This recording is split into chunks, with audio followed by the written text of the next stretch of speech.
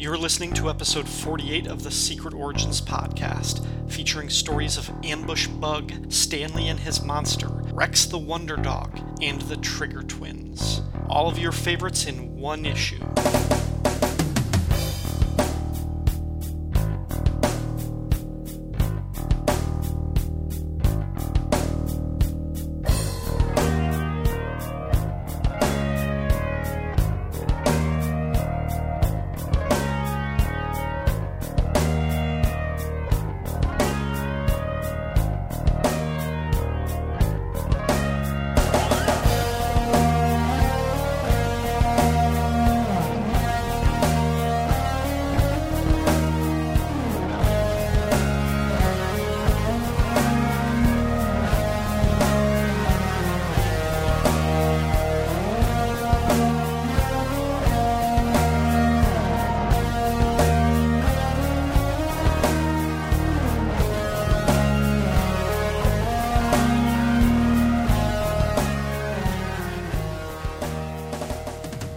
Welcome to the Secret Origins podcast, a review show dedicated to the Secret Origins comics published by DC in the 1980s. I'm your host, Ryan Daly, and this episode has four origin stories to cover. DC was really raising the stakes as the series neared cancellation, or they were just trying to dump all of their trash. And speaking of that... My first guest this episode is one of the founders of the Fire and Water Podcast Network and the host of Who's Who, the definitive podcast of the DC Universe, Justice League International, Bwahaha Podcast, and Once in a Blue Moon, Hero Points, the DC role-playing podcast. Ouch. Please welcome the guest who won't get out of your hair no matter how hard you scrub, the irredeemable Shag. How are you, buddy? I'm doing great. Thank you so much for being here, and I can't believe you actually gave me an introduction this time. I usually don't get one, so... Well, I've been listening to your show, pretty much like with toothpicks forcing open my ears, being forced to listen to it against my will, but I heard all these guys talking about, hey, I'm part of the Five Timers Club, and they're all so excited about being on the show 5 times, and I got really jealous. And I was like, man, that's really cool. I wish I could join that club, you know? And then I added it up and, oh, this is number 7, girls. That's right. You can take that and go out for Chinese food with that, I suppose. But there it is, folks. Bring it on. Let's see what you got. My next question was, are you still irredeemable? Question answered. There you go. If anyone is still listening to this show for the first time, you know, I only get to say this 3 more times. I know, this is it, man. This is it. Secret Origins was an anthology series published by DC Comics, with each issue telling the origin of at least one hero or villain from the DC Universe. The series ran for 50 issues between January of 1986 and June of 1990, and also included 3 annuals and 1 special. All told, between the 54 comics with the Secret Origins banner, something like 120 stories were chronicled in this series, and the origin of Ambush Bug is a good example of why I don't have a hard count of the number of stories in this series.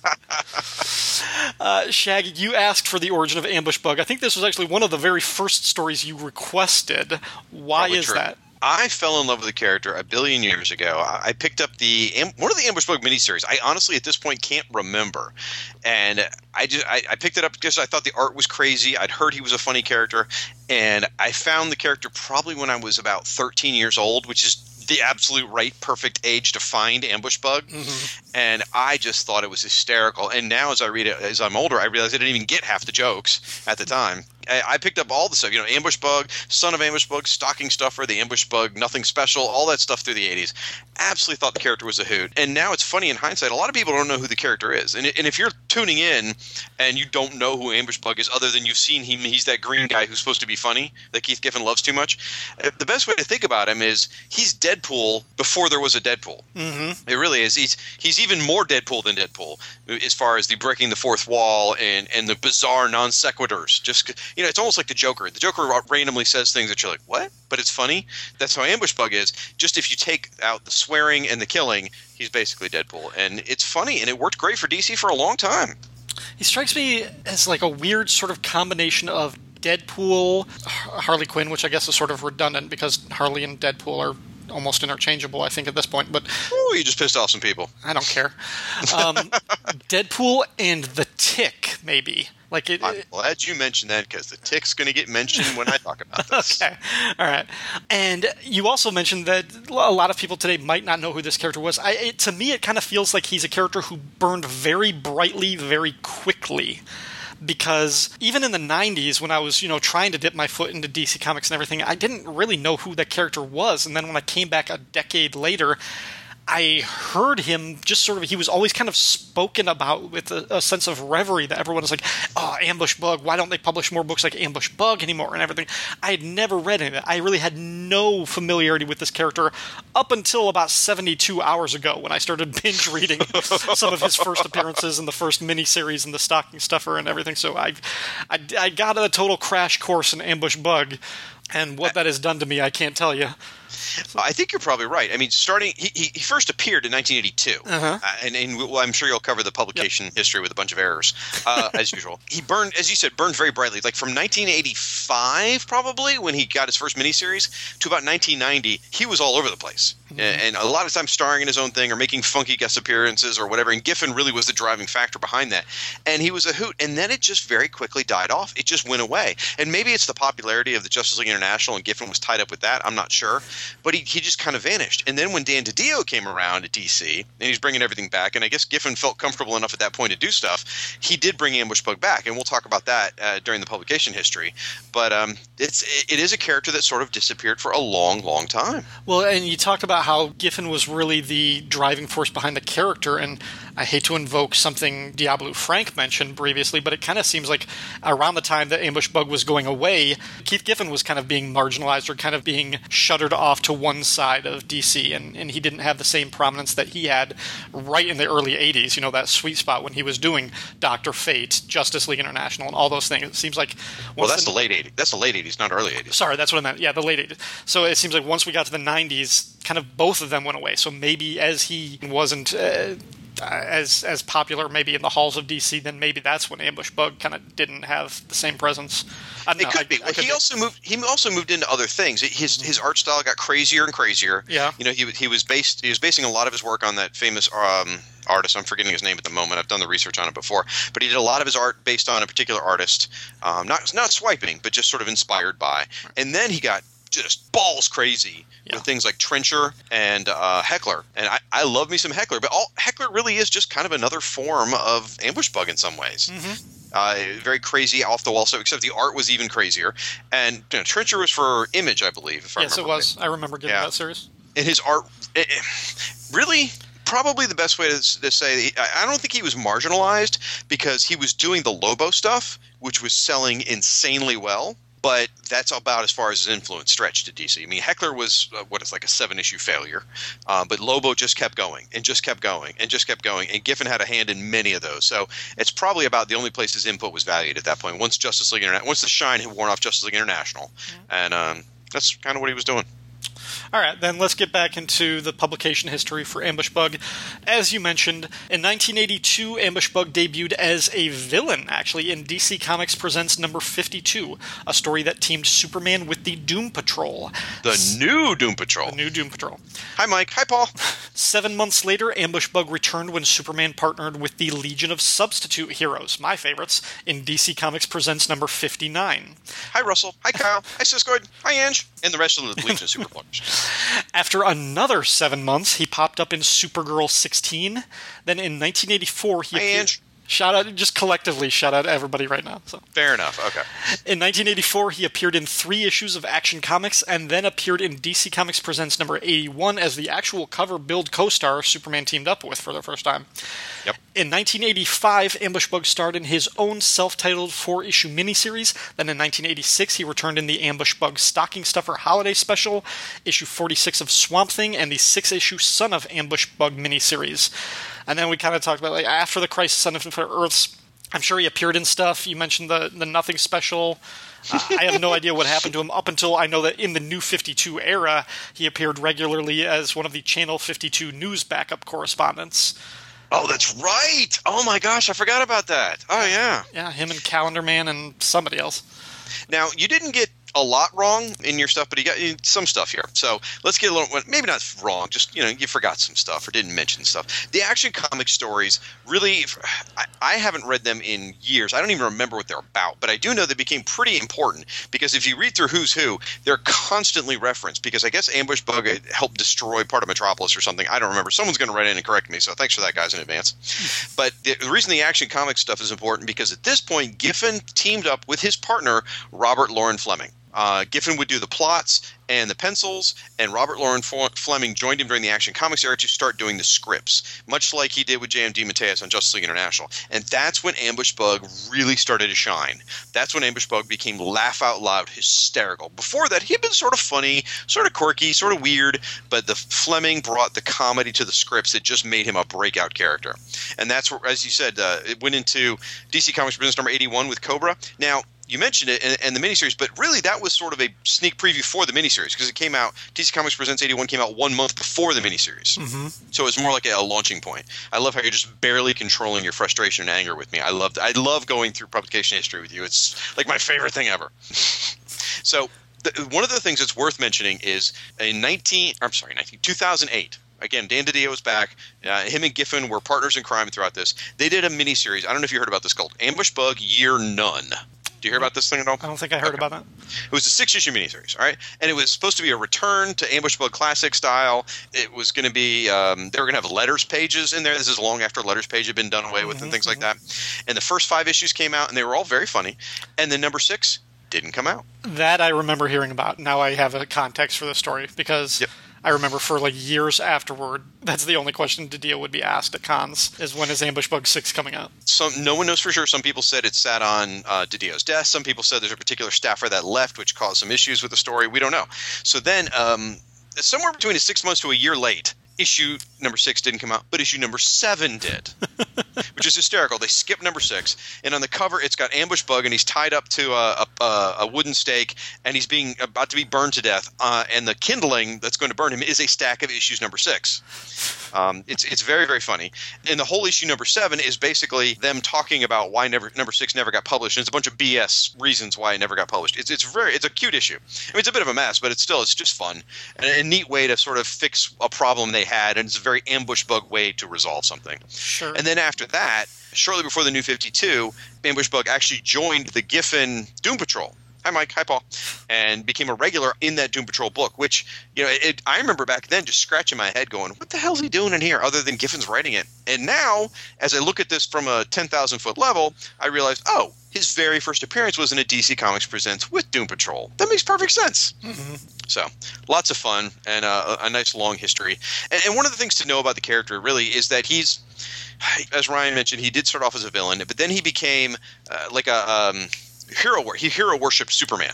And he just thought Superman was the greatest thing ever and wanted to be like Superman, but he consistently failed and consistently got in his own way. He's a bit of a Jar Jar Binks in some respects. He is. He's like that, or he's sort of like a Silver Age imp type character, like a Batmite or a Mr. Mxyzptlk, who's basically the problem in the story just because he keeps making the hero's life harder. Yeah, that's a good point. Yeah, and his powers, his basic powers, all you can really do is teleport. Right. He can teleport from one place to another. It originally started off with these little mechanical bugs helped him teleport. And later on, that just stopped being important, and he can teleport. Yeah. And his other probably biggest power is breaking the fourth wall and talking to the audience and being completely aware he's in a comic book. Right.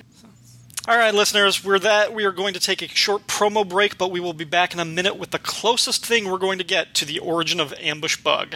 Don't go away. Automa, Argus, Ballistic, Cardinal Sin, Channelman, Chimera, Edge, Freight Train, Geist, Gunfire, Akra, Harry Force, Hitman, Hook, Jail, Joe Public, Loria, Crag, Layla, Lionheart, Loose Cannon, Megabiter, Mongoloid, Myriad, Nightblade, Output, Pass, Prism, Razor Shark, Rodney James, Samaritan, Shadow Strike, Slick Shot, Smart Shot, Terror Smith. Wow, that's a lot of radical trademark names, and you may not have heard of any of them, but they were all introduced in DC Comics' 1993 summer annuals. Most went on to figure into more stories within their four-color universe. Many earned their own spotlight series, and one became a cult hit from acclaimed creators. While the comics of the 1990s are often derided, for me, as a longtime comic book reader, I found a deepened fandom and a safe harbor from the Chromium Age in the DCU. I fell in love with the history and legacy found in generations of heroic mantles, and my journey into this continuity largely began with Bloodlines. Join me, Diablo Frank, as I explore the more overlooked areas of DC Comics' superheroes, beginning with an early 90s intellectual property generating stunt and fanning outward towards other obscurities and icons, from throughout decades of sequential art stories, all flowing through the DC Bloodlines. Podcast available on iTunes, Shout Engine, and the Internet Archive.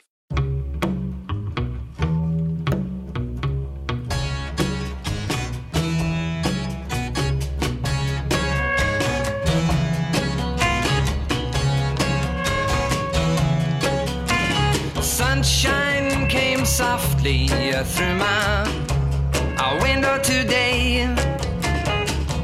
Could have tripped out easy, but I've changed my way. It'll take time, I know it, but in a while you're gonna be mine, I know it. We'll do it in style, 'cause I made my mind up, you're going to be mine. I'll tell you right now, ain't a trick in a book, and I baby, all that I can find. Superman or Green Lantern ain't got nothing on me. I can make like a turtle and dive for a puzzle in the sea. You can just sit there thinking on your velvet throne. Yes. Secret Origins 48 has an April 1990 cover date, but according to Mike's Amazing World of Comics, Chicken and Waffles, the on-sale date was February 20th, 1990. Kevin Maguire drew one of the best covers of the entire series, with Al Gordon helping out on inks. The cover shows classic Batman and Robin scaling the side of a building like in the 60s TV show, but directly above them, Ambush Bug has opened a window and is about to drop a water balloon on Robin. We also get some billboards and wall art letting us know that Rex the Wonder Dog, Stanley and his monster, and the Trigger Twins will also have stories appearing in this issue, even though Batman and Robin most certainly do not. What do you think of this cover, Shag? I absolutely love this. It is adorable. Now, I'm a sucker for Maguire anyway. I mean, given his and Gordon, their run on Justice League International. But this one in particular is just an absolute hoot. Now, I love that you mentioned the recreation of the Batman 66, sort of them climbing the walls. Because did you notice the details in the background in this drawing? In terms of... Well, let me ask that question a different way. Do you remember the old 66 show? The balloon, where they would climb up the walls? Going sideways? Yes. So the way the series worked is they would film those scenes where Batman and Robin scaling a wall and Sammy Davis Jr. or something would come out a window, and they filmed the camera just on its side. Right, so exactly. really all Adam West and Burt Ward were doing were walking along a floor. Sort of squatting, yeah. Yeah. And here, it's clearly the same thing, because if you turn the cover sideways, there's a balloon floating to the right, which is clearly the actual up direction. Yes. And there's some birds that have landed, some little seagulls or something that have landed also on that same direction. So it's clearly that this is a sideways cover, which is hysterical once you notice this background detail. Yeah, no, it's great. And the billboards are hilarious. And now someone could complain about there being too much text on the cover, but it just works. So that is my one complaint, is the number of text, and just like with all of the other stories that they're promoting and everything, and maybe it's I kind of wish like the billboards were a little bit fancier, like if there was a little bit more shape, if they were a little bit more Finger-esque, or not Finger, Dick Sprang, like if there was something like that about the billboards or something, it would give it a little bit more texture. As it is, and especially the one that's kind of on the wall under their feet, it doesn't look like a wall sign or anything, like a poster or something. It just but it's really a very, very minor critique. Like right. This is absolute, like when I do my list of top 5 covers of Secret Origins, anticipate that this will be on the top 5.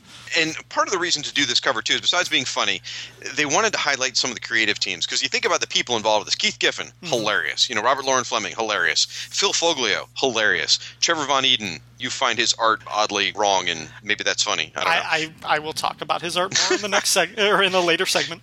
Gerard Jones, Paris Cullins. I mean, there's some really funny, creative people involved in this issue, so I could see why they would want their names on the covers. It's a lot of words, but that's okay. I don't mind. You're just an old stick in the mud. True enough. All right, let's open this thing up. And Shag, are you ready to tell our listeners the origin of Ambush Bug? No, Ryan, I'm not. And that's because the origin of Ambush Bug is never revealed in this issue. I will, however, instead cover a story called The Secret Origin of Ambush Bug, We Thought Him Up, which is 14 pages and doesn't actually give us the origin, but it's a hoot anyway. With plot and penciling by Keith Giffen, script by Robert Loren Fleming, inks by Bob Lewis, letters by John Costanza, colors by Tony Tollin, editor Michael Urey. Hello, where's Mark Waid? What's up with that?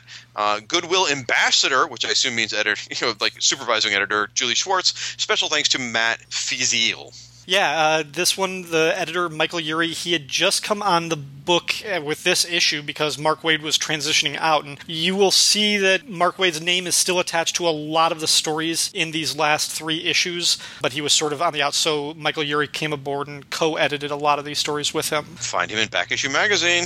There you go. So the story opens at a special care facility named the Roscoe P. Sweeney Memorial Home for Forgotten Cartoon Characters.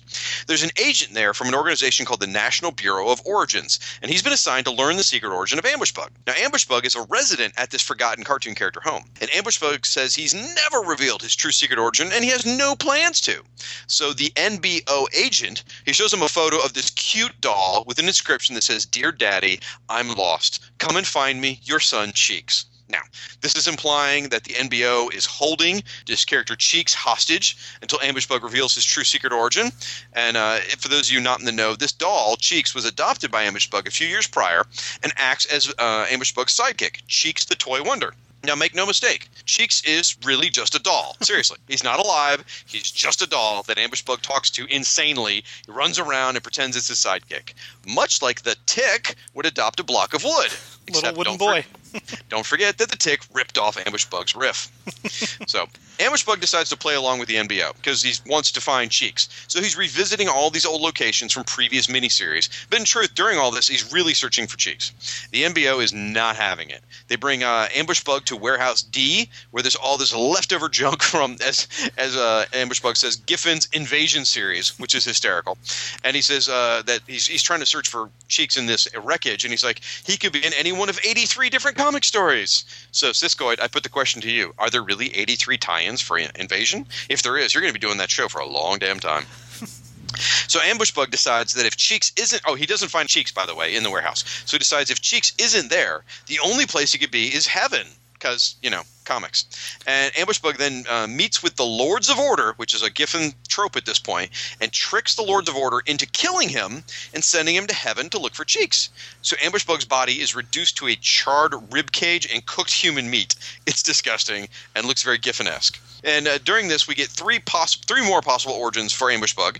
One is sort of this funny hand-drawn page done by a kid. It turns out it's young Erwin Schwab, which is Ambush Bug's secret identity. He drew this during his algebra class, and it's supposedly the origin of Ambush Bug. And really, by the end of it, this hand-drawn dinosaur eats his teacher, and Ambush Bug shows up. It's funny. Then we follow Ambush Bug's charred ribcage and cooked human meat into a acronym Legion meeting with real docs. And then later on, we see a Batman origin where the flying bat that goes through Bruce Wayne's window just smashes and kills itself against a window. Finally, we follow Ambush Bug to heaven. And basically, heaven is just a waiting room, like a terminal for you to be sent back to Earth. So Ambush Bug's returned to Earth, and he quickly is located by the MBO again. They transform him into one of the big, fat, freaking frogs, which is a Teenage Mutant Ninja Turtle parody. And then at the end, it's just bizarrely he's assigned to the Suicide Squad. And it wraps up in the end. We never find out Ambush Bug's secret origin, and it's revealed that Cheeks is actually the director of the NBO. And he says, "Why do you think they call this comic book Secret Origins, you jerk? If we told the readers his origin, it wouldn't be a secret." That is the end of the secret origin of Ambush Bug. All right, thank you very much. What do you think? There's a lot about it I like. There is. It was frustrating, and I'll admit, the first time I read it, I was kind of, I know what they're going for, but it's not working for me. On subsequent reads, I started to lighten up, and I started to get a lot of what they were going for. However, all that said, I'm going to make one declarative statement at first, and this isn't a critique of the quality of the story. I think this should have been one page. I think it should have been the first page. The secret origin of Ambush Bug, we thought him up, and that's the end. Then move on to the next story. Really? To me, that would have been the perfect origin for this character. Now, I'm not saying that I hated everything that came after. Like I said, there was a lot about what came after I like. I think that would have been equally as good. As good as not giving him an origin, of just being metatextual about it and just say, yeah, he's a character that we thought up. We thought this would be funny, and that's it. And I would have been just as happy with that. That would have been funny. It certainly would. But given the Ambush Bug's popularity, the 2 miniseries, I think they had to squeeze more content out of him. Probably, yeah. There's some great gags in this. There really are. Now, a lot of it features Giffen's sort of traditional 9-panel grid he's known for at this time, which I am not a big fan of. However, I did notice that I liked it better in this issue than in, say, certainly the Clayface origin that I reviewed recently from the Batman Special, or even the Creeper origin, and the Dr. Fate series. I think the 9-panel grid works better in this story, and I don't know why, but I liked it better this. It's still not my favorite style. Well, it's the world that Giffen puts forward at this point, and the Batman universe doesn't look like this, so I can see why the Clayface doesn't work. But when he went through the Legion 5 Year Later era and created this dark, dirty era of Legion history, it worked there, and Ambush Bug sort of inhabits that same dark, dirty story. I mean, when you first meet him in the miniseries, he's a private investigator living in this scuzzy office. It's gross, it's dirty, and that's how Giffen draws his world, and it makes sense. In fact, there's a great bit where they make fun of Giffen. There's a close-up. Yes, there's like a bigger feel. Big eye panel. This exactly right. It is, and of course the camera zooms right in on a giant close-up of his eye, which is hilarious. And then in the beginning where you said about the secret origin Ambush Bug, we thought him up, but it's just giant on the wall, and Ambush Bug has painted it with a bucket of paint and a brush. And he has this gag where he says, well, I thought I would do this because painted comics, I hear they sell like hotcakes. And just lots of funny bits in this. Yeah, now, Roscoe P. Alex Sweeney, Ross do you know who that is? I was actually going to, because they mentioned, I was like, the Roscoe P. Sweeney, and I was like, Roscoe Sweeney was the name of the Fixer from Daredevil's origin, but I don't know who else it could be referring to. That's what I thought, too. I was like, that's weird. That's a sort of an obscure thing for Giffen to glom onto. I thought maybe, Giffen had done an old Fixer story or something from Marvel. Turns out that if you dig even deeper, Roscoe Sweeney is an old Sunday Funnies comic strip character from the 1940s. Okay, then that makes sense. I actually thought that it had to be something like that, but... yeah, I couldn't think of what it was. I mean, because it's forgotten cartoon character, so it had to be something like that. Yeah, exactly. But, yeah, when I read that, I was like, Roscoe Sweeney, like the Fixer. That's not even the right publisher. I was like, who the hell could that be referring to? But there does, and I don't know if this is just the style and the way Keith Giffen chooses to draw certain things rather than what seems like it should be the focal point of the story. Like he just focuses on weird people kind of walking into frame, and sometimes is he drawing somebody I should know, or is that meant to be like an inside joke about somebody? But I assume you're talking about Jeff in the Roscoe home. There's with the purple. Yeah, that's got to be somebody. I don't know. Well, he even meant this won't impress the Syndicate. I was like, which Syndicate is that referring to? That's why I'm thinking that's got to be somebody. I just didn't have time to Google Jeff and Syndicate in comic characters, so I'm sure it's something. Yeah. Someone should do an annotated notes. And then the opposing page 3 on the middle panel of the top row, just this big galoot-looking guy walking by with a Batman shirt. Yeah. I'm like, all right. I can see what you mean. There are other panels, you're right, where he just likes to draw weird people in a scene for no apparent reason. Yeah, that's a good point. I wonder on page 4, when Ambush Bug falls out of the building and crashes on the ground, and there's a guy in the foreground who's wearing a yellow button with a person making a funny face. I wonder if that's supposed to be a Watchmen riff. I was thinking something like that, and then the middle panel on the bottom row of that same one, there's a kind of nerdy-looking guy wearing... Looks like Peter Parker to me, though, because he's wearing a sweater vest and glasses. That's got to be like a Peter Parker kind of thing. Yeah, So I do love how he hints at all kinds of different origins in here. Ambush Bug continually lies about his origin. He basically at different points gives his origin as being the same as Superman's, Spider-Man's, Wonder Woman's, Batman's. He ends up in a parody of the Teenage Mutant Ninja Turtles. He's dealing with the acronym Legion. I love how his origin, he just keeps coming up with bullshit, and it's hysterical. I find it very funny. I really got into this. I enjoy the heck out of this. I too, and like I said, it took me a couple of readings to sort of, and I think it helped me. The first time I read it, I hadn't read the other Ambush Bug material, so I was kind of like, I don't know about this character. After sampling the original miniseries and his appearances in DC Universe, I was like, okay, now I kind of know what I want from an Ambush Bug story. And thinking about the miniseries in particular, it really reminded me a lot of some of the old like Silver Age humor strips, like things like Stanley and His Monster that I'll be covering in the next segment, or like The Fox and the Crow. And I've had to read a couple of these things as research, and I think Ambush Bug would work in that type of story. Like, I would like to see him in a humor comic that is just him doing his thing, that might have parody versions of Superman, Batman, Wonder Woman, the other DC characters popping up in his stories. I don't think I want to see the reverse. I don't think I want him intruding on the main DC universe. I would almost consider him like a Captain Carrot, like alternate universe type of character. He's in his own little world. And I also think one of my problems with that miniseries was that it was, his story, and we see it as much in this one, like every page of this story, it's 14 pages, every page feels like we're going a completely different direction. He's giving us a completely different head fake. The miniseries was very much the same thing. Every page, it was so schizophrenic. It was like talking to somebody with ADHD, that they just can't like focus on what story they're trying to tell. And I think Ambush Bug would work in short stories like that if they were more like those, Silver Age humor strips where you had a story that's 4 or 6 pages long. I think the problem that Giffen and Robert Loren Fleming had in the miniseries was doing that same schizophrenic style, but trying to maintain something like a main narrative for 23 pages. I don't think they pulled that off as successfully. And maybe that's just me, and like the other fans kind of just like loved that type of storyline. But I felt like, to borrow the phrase that David Ace Gutierrez leveled at me recently, a little of that went a long way. So I felt like Ambush Bug would be better in smaller stories. I think he's better just seeing him like in a small miniseries once a year, once every couple years probably is the best way to use him, small doses, rather than a concentrated burst of sitting down and reading 30 of his comics. It's going to play with your head after a while, or you're just going to get very bored of it.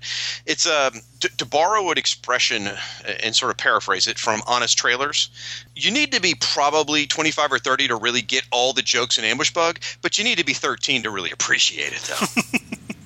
Because that's that whole very tangential, all over the place kind of style. For old folks like us, it's kind of like, okay. But again, I was 13. I thought it was the funniest thing I'd ever read. It was so funny. It cracked me up. And it's probably because I had the attention span of a mayfly at age 13. And that's a perfect kind of comic for it. And maybe that's why, I don't even think like a mini-series like once a year. I think maybe like a one-shot as a sort of anthology with 3 or 4 stories in it, like once a year. I think that's what they got to with the Stocking Stuffer and then the Nothing Special. Mm-hmm, mm-hmm. So, yeah. Well, now that the audience knows you hate Ambush Bug, absolutely, and no respect for you whatsoever, send all hate mail to hotornot@fireandwaterpodcast.com. Perfect. Exactly what I was going to say. Very good. Well, I think the perfect place for him is the New 52 little newsroom. I hope the DC still finds a little corner for him to show up. Again, even in comic strip form is kind of like an ideal sort of way to use him. So, I miss you, Ambush Bug. The one page towards the end with the big fat freaking frogs, that one page splash. Yes. It's a really great page. Too funny. I love that page so much. All right, well, outside of comics, Ambush Bug did have one pretty great appearance in Batman the Brave and the Bold, of course. Where else would he be? Do you know who voiced him in that one? Only because I looked in Wikipedia, but it is my favorite, the Fonz, Henry Winkler. Henry Winkler. Or Mr. MacGyver producer is how I like to think of him. I'm sure that's how he wants to be thought of. What else besides that? I know he's been. Well, you got to mention it here. What he does in the Brave and the Bold episode, he's trying to stop Batmite, who is trying to make the show jump the shark, which is just hysterical. Even in concept, is wonderful, and that's awesome. That's a perfect place to use him. Absolutely brilliant. Yeah, he was also in some of the video games like Lego Batman. I think 3. He was in the DC Universe. What was the online DC Universe Online DC game. Universe Online. What else? What other media did he have? You forgot to mention Scribblenauts Unmasked. Scribblenauts is great. Okay. Anyway, he also appeared in the DC Heroes role-playing game from Mayfair, and in a sorry, this cracks me up. In an adventure called Don't Ask, and it came out in 1986. It is a fan favorite of the DC Heroes role-playing adventures. In fact, I want to say this is either Siskoid's first role-playing book for DC or his favorite, one or the other. But it is an absolute joy, and we do plan on covering this one on an upcoming Hero Points at some point. So maybe in the next 5-10 years we'll do it. I was going to say, that's a quite, yeah, we'll be, everybody hold your breath for that one. But the module is truly done in Ambush Bug style, which is almost impossible to imagine for a role-playing game, but it works, and it is a hoot. Nice. Yeah, I mean, I know we talked about this is a fan favorite character. A lot of people love him. I think I can probably take him in small, fairly restrictive doses, and some of it is just the type of humor I think I need to be like in the right mindset for it. But this story is enjoyable. I liked reading this Secret Origin story. Well, it's not an origin story, but the story that happened to be published in the Secret Origins comic. I really like the idea of the Bureau of Origins, or what do they call it? The National Bureau of Origins, with this whole organization. The fact that they make Cheeks the mastermind behind it at the end. That's awesome. Yeah. Your overall thoughts on the story? I thought it was fun. I could see why it could be frustrating for someone that's not really a fan of Ambush Bug, because it is all over the place. It is crazy. I mean, it's an ADD comic, is what it is. Mm-hmm. It really is. But I enjoy that kind of thing. Now, if you want more Ambush Bug, you can get on Comixology right now digitally the Ambush Bug Year None special from 2008. And I haven't read it, or reread it, I should say, since it was published, but I thought it was an absolute hoot. I enjoyed the heck out of it, guys. So I think you should give it a try. Very cool. All right, well, Shag, I already plugged all of the stuff about all of your podcasts that I care about at the beginning of this, so we're going to say thank you very much for appearing one more time on the Secret Origins podcast. I really appreciate it. I just notched out my 7th punch on my belt. I'm very proud, and I'm excited to see how the show wraps up. And as I've said before, you really have captured lightning in a bottle with this show, and I really look forward to you being the aged high school football star who's sitting on his porch in his late 30s, balding, beer belly, and reliving those high school glory days of Secret Origins. Can't wait, buddy. Oh, I'm like laugh crying right now. Because you know I'm right. I know, you're right. All right, listeners, we are going to take a promo break, but I will be back in a minute with the story of Stanley and his monster, which is not a euphemism for anything. It's actually the comic.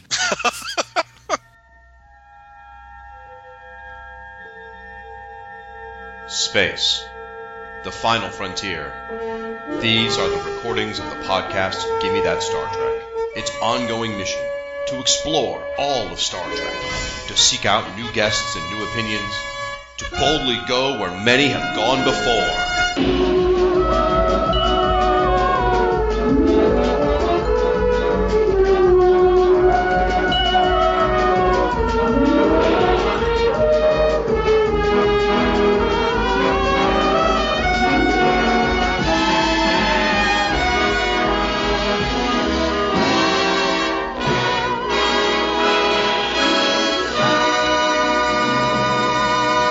This is Siskoid from the Fire and Water Podcast Network, here to welcome you to the trailer for Gimme That Star Trek, a companion show to Ryan Daly's Give Me Those Star Wars on the same network, launched to coincide with Star Trek's 50th anniversary. Since Star Trek was one of my first loves, something I covered daily for over 3 years on Siskoid's blog of geekery, and indeed the reason behind my internet handle, I named myself after my favorite Starfleet captain Benjamin Sisko, I couldn't help but do this, and thankfully the larger podcasting community has answered the call.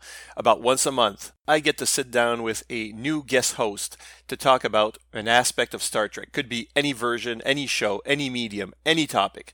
Some of the things that are already lined up include What If the Cage Had Gone Directly to Series with Gene Hendricks, Star Trek's Humanistic Philosophy with Dr. G, Man of Nerdology, Why the Animated Series Deserves a Second Look with Aaron Bias, Alien Wedding Ceremonies with Lonely Heart Basdevac, characters we ought to have seen more of with David Ace Gutierrez, the New Frontier novels with the Irredeemable Shag, Star Trek Captains Hot or Not with The Girls, and looking beyond the Klingon cultural shift Janeway's decision to kill Tuvix, the Star Trek CCG. How badass was Sulu? Making sense of the Prophets, Enterprise's sense of retro design, and of course, news about your favorite franchise as we come closer and closer to the debut of a new Star Trek show. So I hope you'll join me and my guests, and if you're listening to this, perhaps you will become one, as we boldly go where many, yes, have gone before. The show, again, is Gimme That Star Trek, available from the Fire and Water Podcast Network at fireandwaterpodcasts.com and on iTunes.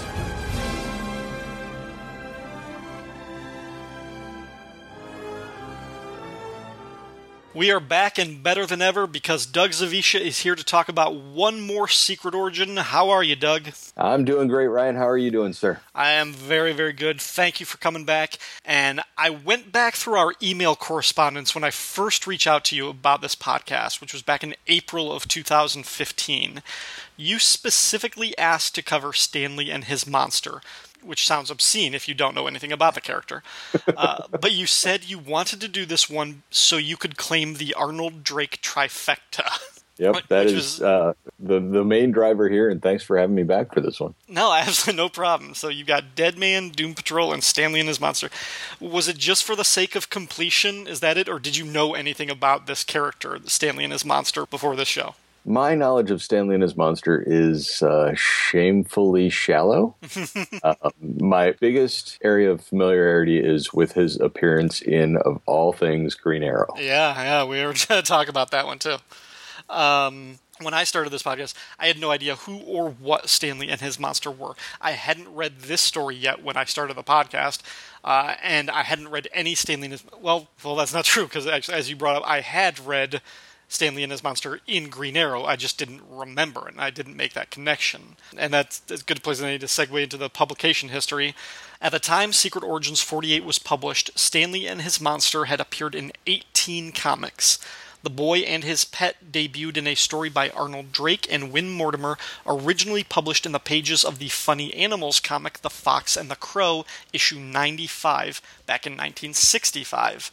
The Stanley and His Monster feature continued to appear in Fox and Crow until issue 108, released in December of 1967. At that point, the Fox and the Crow title was renamed Stanley and His Monster for an additional 4 issues, with its final installment, issue 112, released in 1968. So far as I know, that was it until this issue of Secret Origins, published more than 20 years later. In 1993, Phil Foglio, the guy who wrote this Secret Origins story, wrote a 4-issue Stanley and His Monster miniseries.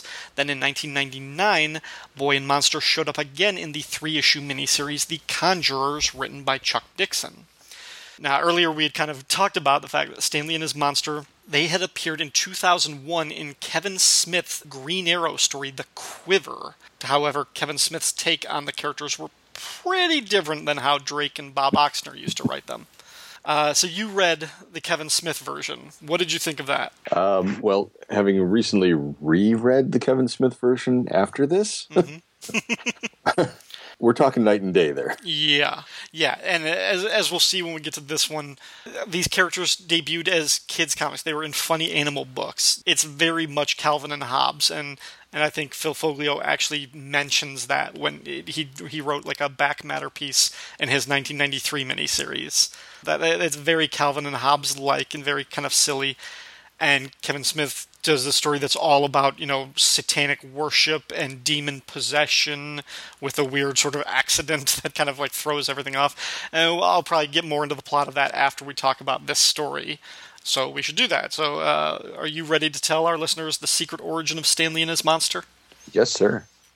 Alrighty, so opening with a splash page of Lucifer Morningstar sitting upon a throne of suffering souls, Stanley and His Monster, as this installment is simply titled, is written and drawn by Phil Foglio, inked by Keith Wilson, lettered by Workman, presumably John, and colored by Tom McGraw, who I am hoping is no relation to Tim. And it's assigned to Wade and Yuri for blame. From the start, despite the setting being hell, this story is played for laughs, as hell is introduced as, and I quote, a terrible place to raise kids. The Triumvirate of Hell, familiar to most readers who sampled the Alan Grant and Val Zemeckis Demon series, that being Lucifer, Azazel, and Belial, is judging a hairy magenta beast. That beast is being tried for... He is one of the nameless lords of the Sixth Circle. Pitiless, cruel, a real team player. But now he brings snow cones to the souls in the Inferno, knits mittens for the entombed in the plains of ice, sings hymns in the great wasteland of the TV Evangelists, and it is he, my lord, who is responsible for those loathsome "Have a nice day" stickers appearing everywhere, one of which actually appears later in the story. They decide the nameless beast needs to be punished, and they send the monster to Earth, which is, as it's labeled here in the story, a slightly better place to raise kids. The monster wanders about, searching for sustenance, and he finds, to his joy, garbage. Coincidentally, that same garbage is in the midst of being collected. A funny exchange leads to the monster chasing after a sanitation worker, trying to return the worker's hat, who has been scared right out of it by the appearance of this monster. From there, we cut to the Dover household, where Sheila and Mitch are discussing their son, Stanley, and his overactive imagination and his dire need for friends. At this point, Stanley leaps from the cupboards, the overhead cupboards, mind you, snatches the box of Oxner donuts, and flees the scene, narrating his spy adventures the whole way through. Stanley, who it is revealed during the conversation between Sheila and Mitch, is only 5, but he leaves the house and happens upon some older kids playing baseball. They rather bluntly tell Stanley to get lost. An unexpected hit from the baseball game rolls past Stanley as he's moping away, and the ball tumbles into an open manhole cover. Trying to seek favor with the boys that are playing ball, Stanley goes into the sewers to retrieve the ball. Except in the sewer, the monster who is terrifying the neighborhood and has taken refuge in the sewer awaits. And the two strike up a conversation. Stanley then leaves the sewer to return the ball and lies to a police officer after returning said ball. The monster, regretting his inherent niceness, has a change of heart, vowing to eat the boy, but instead, hearing the boy cover for him, finds his kindness bolstered. The two strike up a friendship, and Stanley Dover resolves to bring the monster home. The monster, in conversation with Stanley, suggests that perhaps the best path is sincerity. So Stanley asks his parents if he can keep a giant red talking dog with tusks. And his dad, or Mitch, says, what? So imagining that this is Stanley's imagination just on hyperdrive, they agree to it. The end for now. I really liked this story. I got a kick out of this. Again, this was a big surprise. I wasn't familiar with these characters when I sat down for this podcast, but I read this one and then immediately tried to track down some of the older stories to sort of get some context. And I have read the first issue of the miniseries that came after this by the same writer, which is delightful. It has the same charm. I love the way Phil Foglio approaches these characters. I've also tracked down 2 of the original issues from the series back in the 60s. I have The Fox and the Crow, issue 108, which is the last issue of Fox and Crow before it was renamed. And then I have Stanley and His Monster issue 111, which was the second to last issue published. And they're good. They're very simple, sort of funny animal comics. There's multiple stories in each one. Arnold Drake wrote Stanley with a lisp. Okay. So that all of the S sounds he writes are TH sounds. And I'm going to say that sounds a lot better than it reads. Sure. When you're trying to read dialogue that is deliberately misspelled like that, I'm not wild about it. I liked the issues when Bob Oxner was writing it. I thought it flowed better. I think the Foglio version in this story and in the miniseries also streamlines it, because in the original version there were 2 other supporting characters with Stanley and His Monster. There was a tiny green leprechaun named Shaughnessy and a tiny green dwarf, sort of a German-Swedish dwarf called Schnitzel. So they spoke with these heavily pronounced dialects and, these accents and everything. So I like some of the times reading those old ones was just kind of challenging, because you're like, oh, what the heck are these people actually saying? Because the dialogue is, written in this highly specified vernacular to make it, give you the sounds of this. But still very charming stories. But I don't know how you felt, but I adored this origin story. What'd you think? Oh, I liked it a lot. And it actually is an origin story. Mm-hmm. I love the setting, and we're introduced to, as you mentioned, the sort of trifecta of demons with, of course, I always find it funny the way they've depicted the Paradise Lost version of Lucifer Morningstar as this sort of angelic blonde character, Right. who will come back in the Sandman and the Lucifer series things. Actually, in the 1993 miniseries, Stanley and His Monster, that takes place after the Sandman story, Season of Mists. Okay. And in that story, Lucifer just abdicates. He's like, "I'm done running hell. You guys figure out who's gonna run the show." And it ends up being the angels, the heavenly host, that take sort of custodian of like ownership of hell and kind of manage it. Because the Stanley and His Monster miniseries opens with angels doing an inventory of all the demons that are in hell. And they're like, "Oh, we're missing one." It's like, really? It's probably not going to be a problem. And then it turns out that it's the monster Spot. I loved it. I love that introduction. And you mentioned the "Have a Nice Day" stickers that he's been putting all over hell, and the last one that we see, which is actually on Lucifer's back. Right. And when Lucifer banishes him to Earth, he's got a little demon holding a flashlight under his chin like you used to do when you were a kid, telling spooky stories. Yes.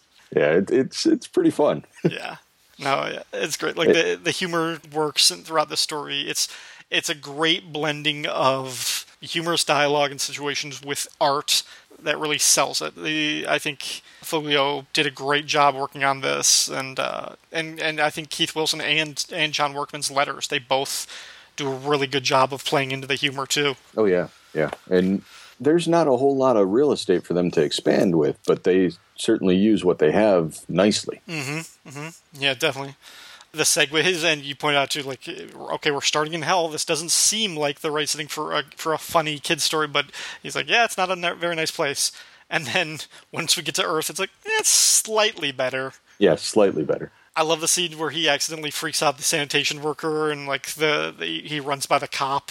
Right, and the cop starts firing on him. A simple no would have sufficed.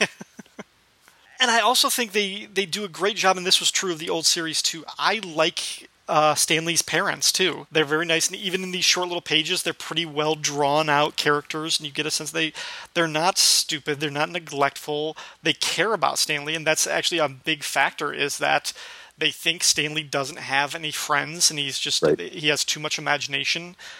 In one of the old issues of Fox and Crow that I read, Stanley's dad writes the mayor, and he does this entire push to get a park built near their house so that other kids will come that can play with his son. But they're adults and they don't believe in monsters. So when as you say, when Stanley comes home, he's like, "Can I keep this giant magenta dog with tusks as my pet?" They're like, "Sure, you do that. Of course, son." Keep off the couch. Yeah, exactly. What else? What were some of your favorite parts of the story? Oh man, really the whole thing. But Foglio does a nice job of emoting with the monster. I mean, the expressions, he's able to run loose because we don't have the frame of reference of a giant red demon to go, well, you know what, he drew that wrong. Right. Instead, it's all correct. It's all fun. And with that, he's able to then shape the world around the absurdity of this monster, which just winds up making the whole story fun. And the parents and I don't know, Stanley being five's kind of a reach for me, maybe 8, but it is what it is. And that would explain, the lisp that you mentioned in the previous stories or in the early stories. But within the context here, being 5, hey, kid, you're too small. No, you can't play ball with us type of thing.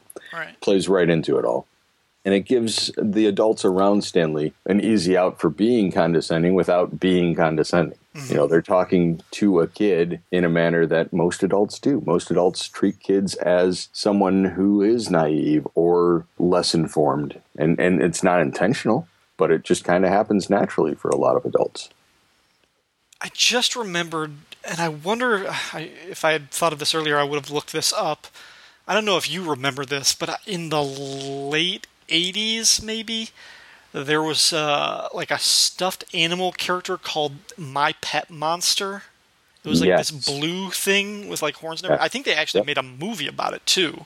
I don't know about the movie, but I do remember the monster. Actually, one of my That stuck around for a while. One of my girls had one of them, and it was a doodle monster, and you could draw on him and okay. with markers and throw it in the wash, and the markers would clean up. Oh, the one I remember had like fake plastic like chains that he could break apart and everything. Oh, really? Like, yeah. But yeah, I just remember, and that seemed, because I think the premise of that was maybe similar to this, and I wonder if there was any sort of, being generous, saying it was an homage to this property, or if it was just something similar. Yeah, it could have been a blatant ripoff, but I don't know. So this story, when I read it, struck me as something that would have been perfect for the DC Nation shorts. Oh, yeah. Yeah, and you could have kept it going, like the Animal Man bits.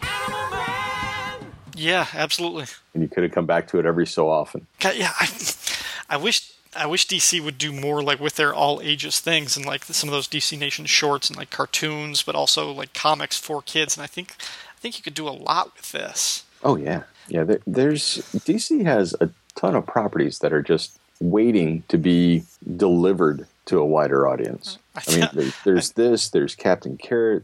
The Rex story in this issue, it doesn't play to the same theme, but you could easily make a Rex the Wonder Dog series, Yeah. We talked about the Kevin Smith version, as I remember, and I wanted to reread that, but I didn't get a chance. But as I remember that, in that story, we find out that Stanley, the boy, has a grandfather also named Stanley Dover, who's like an occult devil worshiper and tries to summon a demon, but because of some mistake in the spell, the demon is this monster who then attaches itself as the friend of the younger Stanley, just because they have the same name. And then that Stanley Dover finds Oliver Queen when this was right, Oliver Queen had been dead for a long time, and this is when he comes back to life, and he's like in a body without a soul, and the elder Stanley Dover is trying to transfer himself into Oliver Queen's young, virile body. There ends up being like a whole fight with a monster and everything, and releasing the young Stanley from this control. So, right, and the monster does play a pretty pivotal role in that story. Yeah. Wasn't Jason Blood and the demon Etrigan in that story too? Within the Quiver story, it's hard to find a DC character that isn't. Yeah, Sandman's in here. Kevin Smith was probably thinking, this might be the only time I get to write in this universe. Let me play with all of the toys. Yep. Which is probably what I would do. Yeah, and DC went, okay. Yeah. Still bums me out that we didn't get a demon origin in this book at all. Yeah, that would have been good. Yeah. And I'm trying to remember the timing of the Demon series.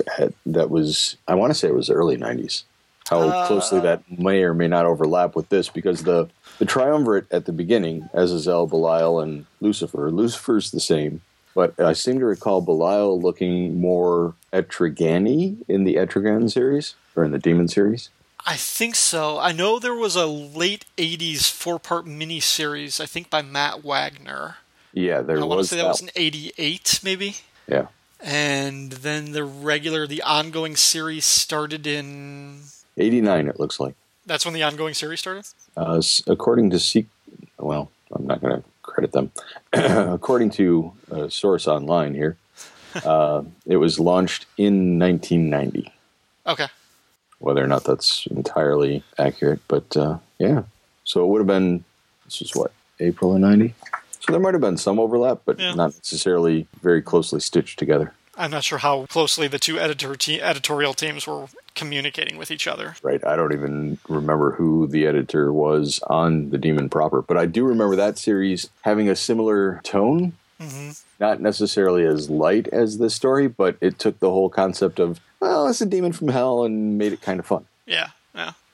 Actually, I'm going to start tracking those down now, I think. I've just talked myself into it. Good job. Good thought.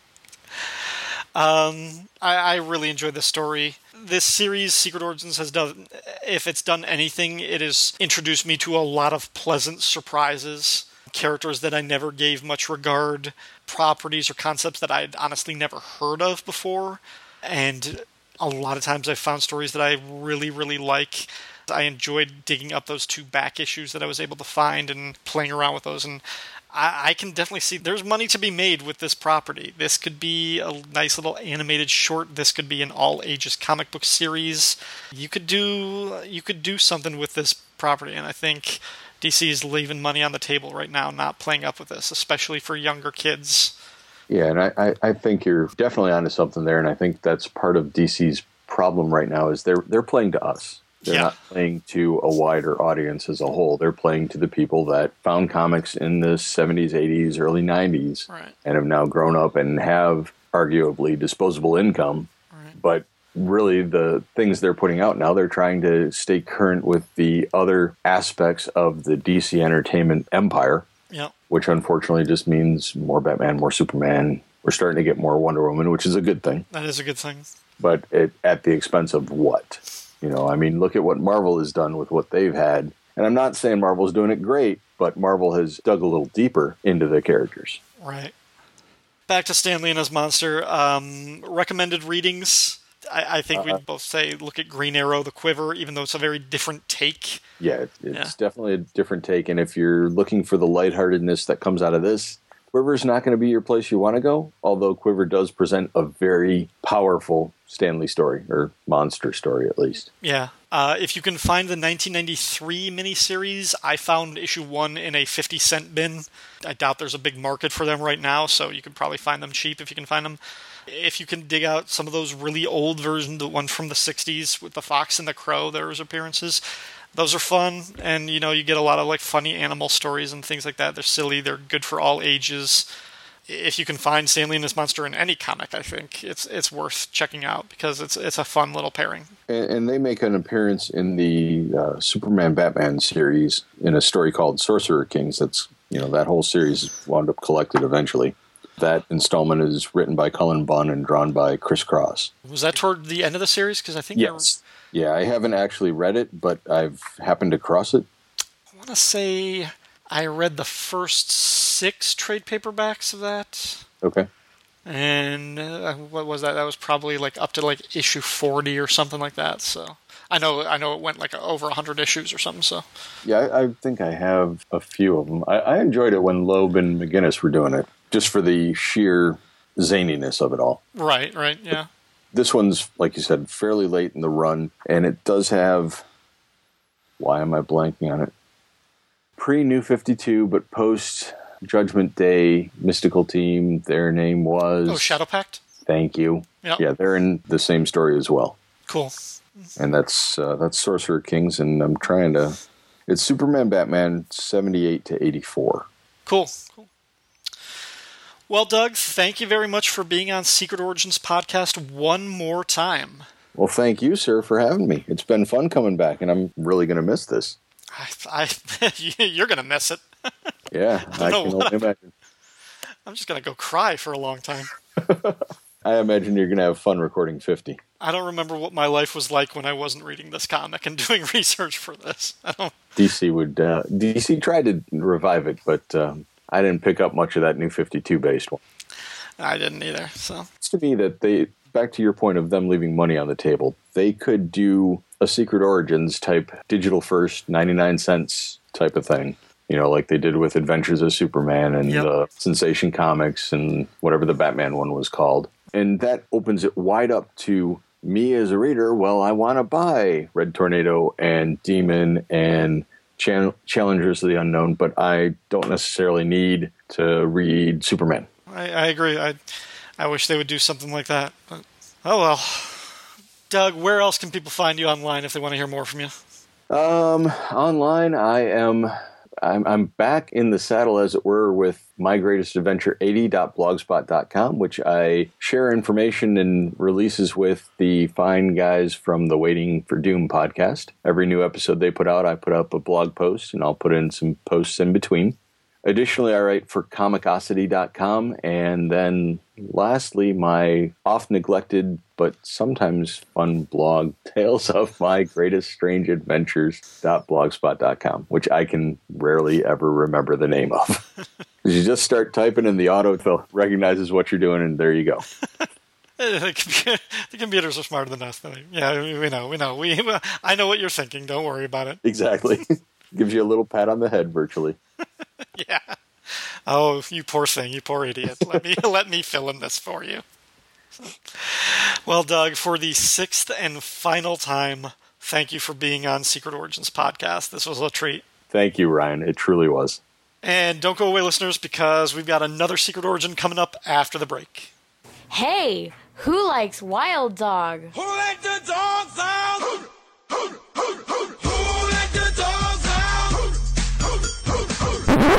No. I am taking this podcast seriously. There's no way that song will appear anywhere in the show or even the commercials. I'm doing this right. I'm FKA Jason of the Silver and Gold podcast. On September 17th, 2016, a new show will be appearing on the S&G feed. Wild Pod, a Wild Dog podcast, is a miniseries covering the DC Comics character that is sort of their answer to the Punisher, Wild Dog.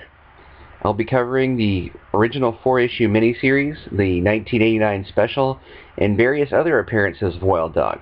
Watch for it at sngpod.com or the Silver and Gold feed on iTunes and Stitcher.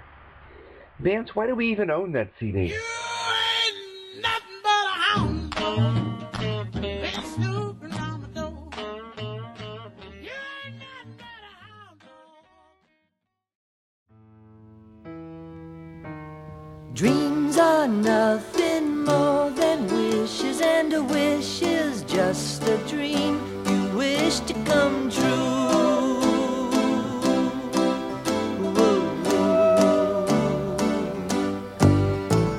If only I could have a puppet, I'd call myself so very lucky, just to have some company, to share a cup of tea with me. I'd take my puppy everywhere.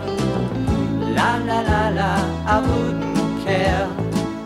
But we would stay away from crowds with signs that said no dogs allowed. Oh,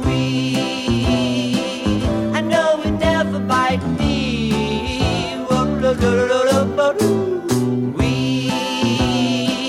I know we'd never bite me.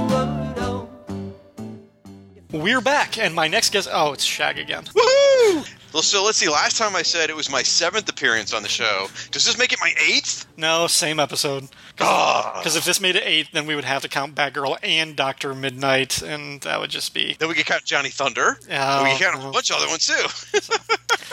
Anyway, I guess it's fine that you're back for this one because we're talking about the origin of Rex the Wonder Dog. So here to help me talk about man's best friend is my best friend, once more the irredeemable Shag. Aw, you're so sweet. You're so nice. What happened to the Ryan that was here earlier? He must have gone home. Yeah. So I have a bizarre love affair with Rex. My perception of Rex's history was very, very warped. Now, I realize you're going to go through his appearances and all that. I'm just going to steal a little bit of your thunder. You can still do it in a minute. But Rex, was around all through the 50s, from 1952 to 1959. He had 46 issues of his own self-titled book. And that's it. Then he disappeared. He was gone and didn't show up again except in one issue of Justice League, right, in the 70s or early 80s, one or the other. Then he showed up in a backup strip in DC Comics Presents number 35, Whatever Happened to Rex the Wonder Dog. And then he showed up in Who's Who. So here I was as a kid getting Who's Who. What is that? 1986. So I'm all of 14 years old, and I was poring over every single page of Who's Who, much like I'm still doing 30 years later. And I fell in love with the Rex the Wonder Dog entry, and I just thought it was the greatest thing. I was like, oh, well, this is fantastic. And you see a Rex entry, and in the next page, I'm making this up. I'm exaggerating, but then a couple pages later, you get a Superman entry, right? So they should be of equal importance. So in my mind, Rex was a big deal in the DC universe. I did not know that he hadn't really appeared in a comic in almost 30 years, for the most part. So when a show called a comic, I should say, called The Flash was being published, and it was about the same time as the Flash TV series was on television, I started buying the book. It was during the Bill Messner-Loebs run, leading up to issue 50. In fact, on the cover was a big stamp that would say, "Watch The Flash on CBS TV," which I just find hilarious that they had to say CBS TV. And anyway, that's where you would laugh. Ha ha ha ha ha. Perfect, thank you. So I was reading Flash, and they get to issue 46, and it's this story where Gorilla Grodd has taken over Central City or Keystone City or whatever it is, and all these animals, anthropomorphic animals, are running around and doing stuff, working for Grodd. And the very last panel is some sort of animal, maybe it's a chimp or a dog, I don't remember, who's there working against Gorilla Grodd. And you see, not confronting him, but meeting him is this giant white dog. And the dog says, "My name is Rex. I'm here to help." And dude, I'm jumping up and down at the comic shop. I am punching the air. I'm like, Rex, hot damn, yeah, Rex is here, hot damn, this is going to be awesome. And nobody I knew at that point had any idea who Rex was. They're like, Rex who? I'm like, it's Rex the Wonder Dog. I mean, come on. Nobody knew who he was. So Who's Who had warped my perception of what characters were actually important to the DC Universe and what weren't. Like, I still think Charlie Vickers was an important part of the pre-Crisis DC Universe. Apparently not. So I have an enormous amount of love for Rex the Wonder Dog. And I mentioned earlier he was in a Whatever Happened to It. It was in DC Comics Presents number 35. And Rob and I actually covered it on a recent episode of the Fire and Water podcast, episode 169. And it was written by Mike Tiffenbacher with art by Gil Kane. And I kid you not, I believe this is now Rob's absolute favorite single comic book story ever told. More than Justice League of America 200? It sounds like it, the way he talks about it. It's Rex the Wonder Dog. More than Lady Cop? We'll have to ask it. Rob, write in and let us know. Maybe he loves all his babies. I'm not sure. But it's Rex the Wonder Dog teaming up with Detective Chimp, and it is the most adorable, endearing. First of all, it's Gil Kane art, and it's really good Gil Kane art. And Mike Tiffenbacher just gets how to make a fun 8-page story. Bobo and Rex go on an adventure. They fight alligators. They catch criminals. They drive a boat. It's a hoot. So Rex has a very, very special place in my heart. I'm going to cut all of that out because you went through the publication history, and that's really what I live for. No, that's okay. You did it all wrong before, so you might as well get it all wrong again. No, I'll just repeat the fact that, Rex the Wonder Dog had his own series that started in 1952. It ran for 46 issues. It was called Rex the Wonder Dog for the first 2 issues, and then it became The Adventures of Rex the Wonder Dog for 3 through 46. After the stories that you were talking about, and after that issue of The Flash, later in the 90s, Gerard Jones, who wrote this story, and Mark Waid, who edited the story in The Secret Origins, used Rex the Wonder Dog again when Green Lantern issue 30 and 31 crossed over with The Flash 69 and 70 for the Guerrilla Warfare storyline, again with Gorilla Grodd. So. You know what? It's also shocked me when I looked at his publication history. Apparently, he was in all 19 issues of Superboy and the Ravers, but nobody read that book except for like one guy, and he did his own custom action figures to boot, by the way. But so I did not even know that Rex was in that comic. All right, you ready to get into this one? You mean ready for me to sit back and listen to you do it? Yes. That's what I meant. All right, on to this story. From out of the flames of war springs a 4-footed symbol of democracy, a snarling menace to evil, a fur-ruffling avenger of crime, and a tail-wagging, face-licking ally to all that is good and decent. For this is The Birth of Rex the Wonder Dog. It's written by Gerard Jones, penciled by Paris Cullins, inked by Gary Martin, lettered by John Costanza, colored by Tom Zucco, and edited by Mark Waid and Michael Urey. Rex the Wonder Dog was created by John Broome and Gil Kane. In the early days of World War II, a young boy named Danny plays with his adorable puppy Rex in their home in the town of Libertyville. Danny's father, Dennis, an Army lieutenant, excuses himself to go downstairs to a top-secret government lab run by Dr. Anabolis. Tell me if this sounds familiar. Dr. Anabolis has created a wonder serum that he will inject into a 90-pound, scrawny but righteous American to turn him into a muscle-bound, square-jawed, super-strong, super-agile wonder soldier. The problem is the doctor's serum is untested on humans. He needs an animal test subject, and Lieutenant Dennis volunteers his son's dog, Rex. The doctor and senior Army officers are shocked that Dennis would so eagerly sacrifice the family dog for an experiment that might well kill him. But Dennis reminds them it's for the war effort. And when you say war effort, the font changes and red, white, and blue stripes fly out of the word balloon. Dennis brings Danny and Rex to a government facility and explains that Rex is going to get a shot that will either turn him into a wonder dog or kill him, or possibly a third thing like some kind of mutated monster. Or he could lose all of his fur, or could have no effect at all, or really anything. They have no idea.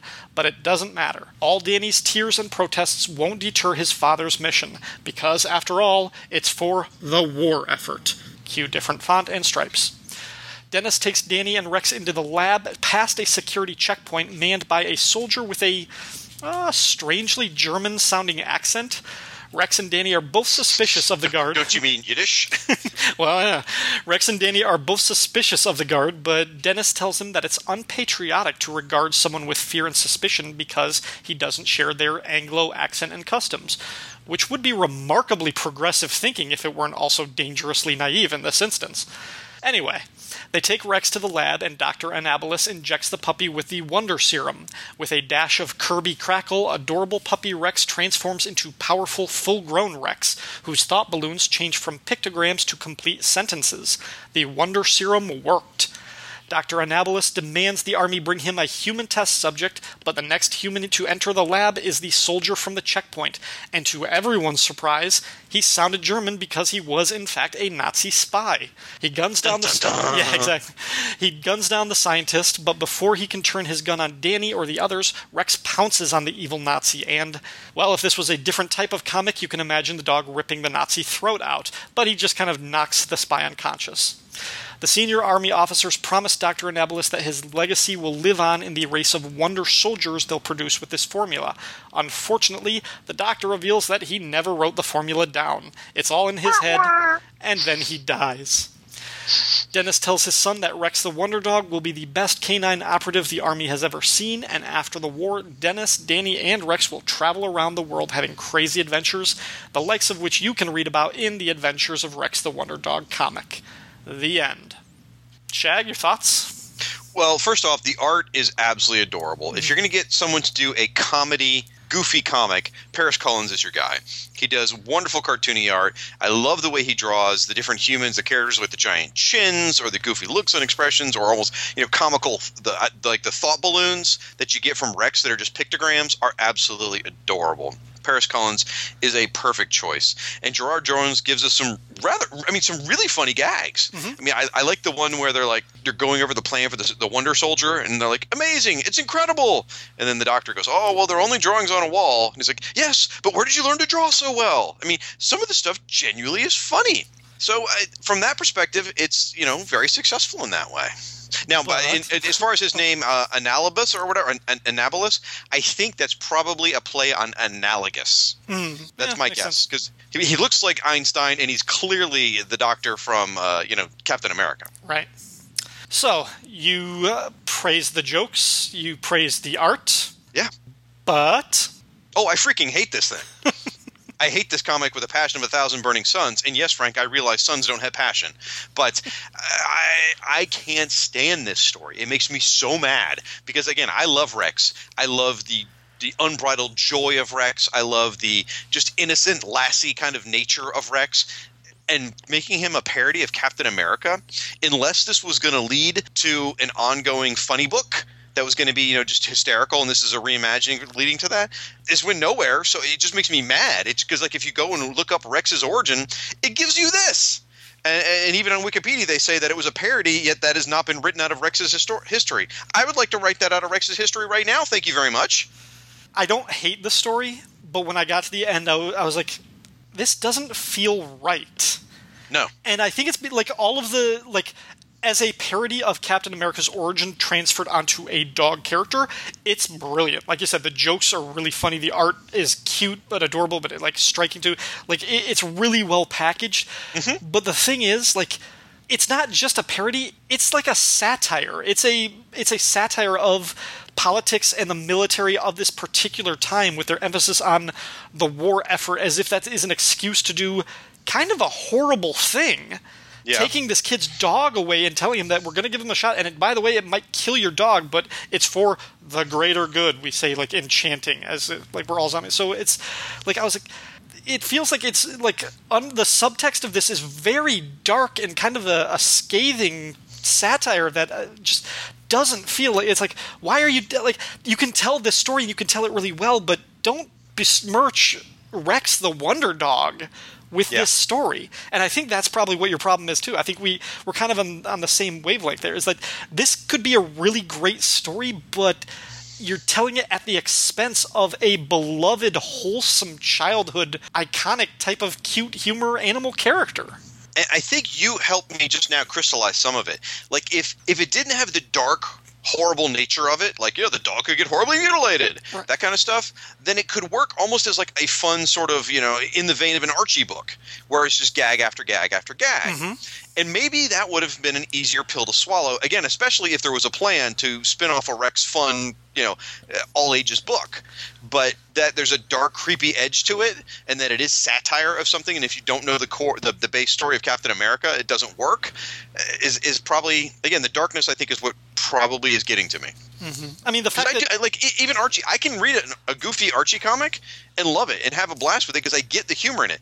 This has such a dark edge, you couldn't give this to a kid to read. Right, exactly. Yeah, and if you don't know that story of Captain America, then, oh, by the way, a Nazi murders a guy in the story, just like shoots a guy. He's sitting there bleeding to death on the page. It's like, that's how am I supposed to feel about this?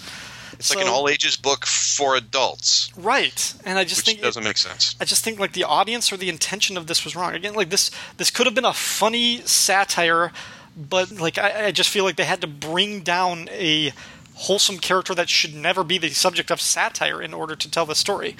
And also, just one thing is Jones like screwed up the rule of threes with the war effort thing when we have that where you say it becomes big font and you get the stripes, the red, white, and blue on the side of it. They only do it twice, and that's the kind of gag that you need to do 3 times for it to work. Oh no, they did do it 3 times.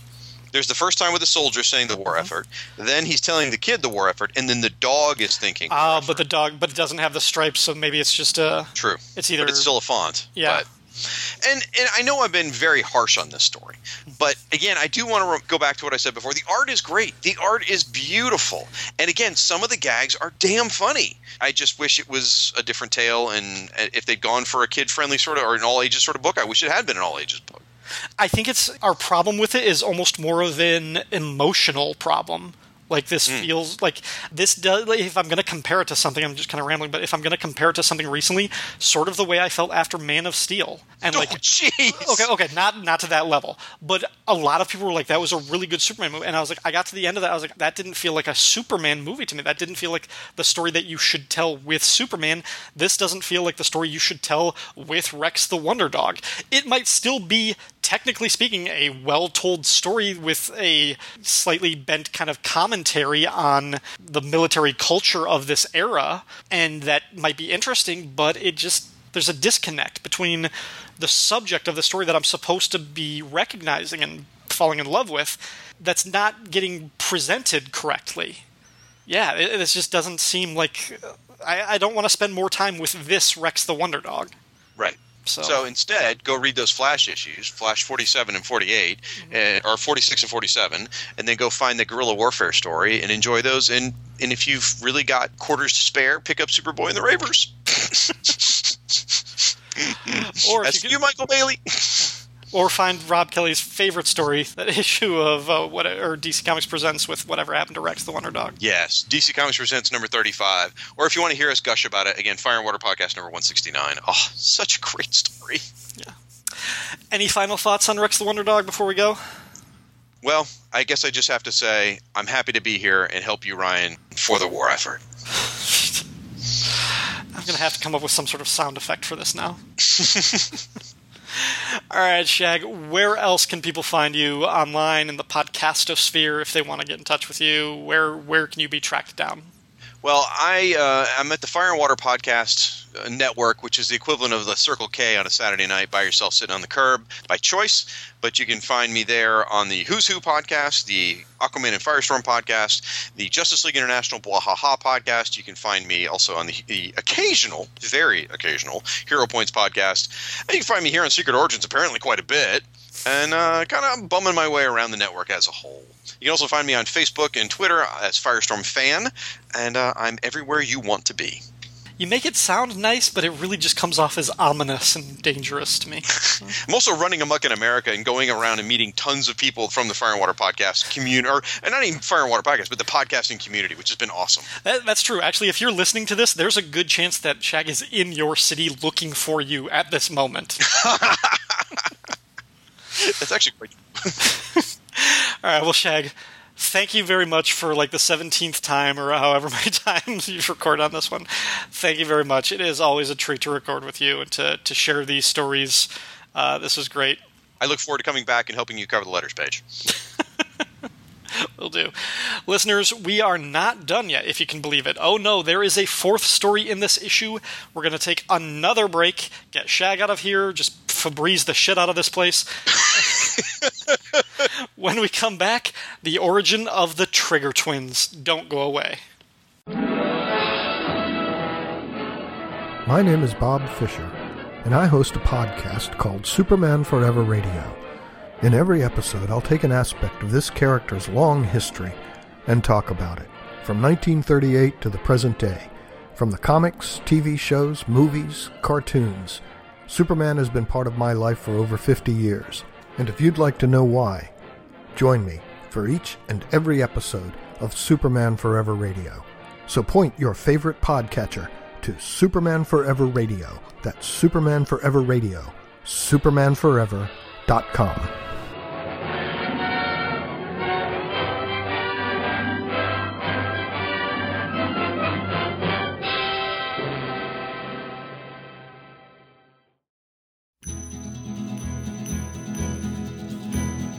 Paladin, Paladin, where do you roam?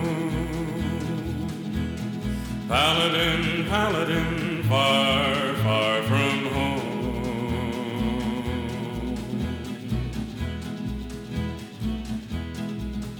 Have gun, will travel, reach the card of a man. A knight without armor in a savage land. His fast gun for hire heeds the calling wind.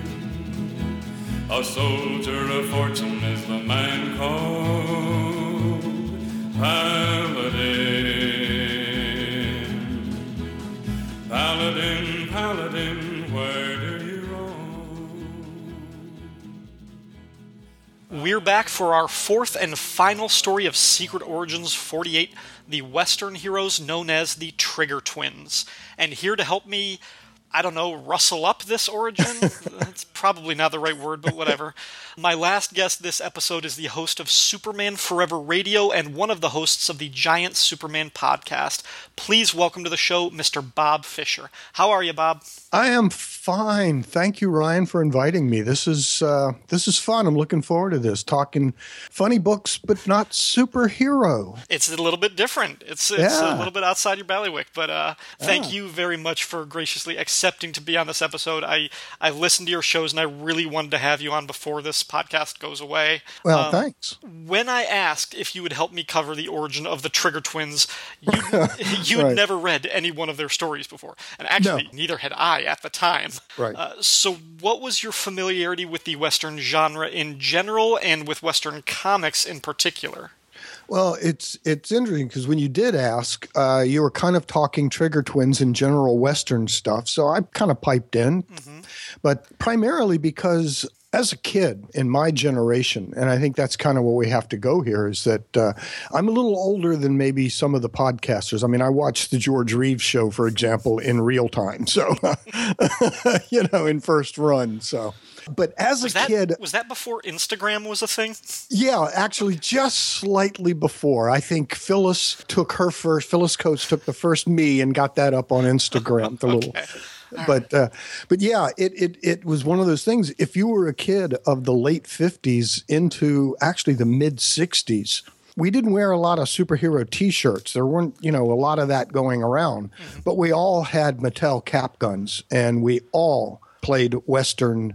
It was just part of your everyday stuff. I wore a cap gun for years and watched every single Western genre TV show of that time period. And it dominated the TV schedule. You have to remember now, in 56, 7, 8, all the way into the early 60s, the Western genres totally dominated the TV viewing, and there was really only 3 networks.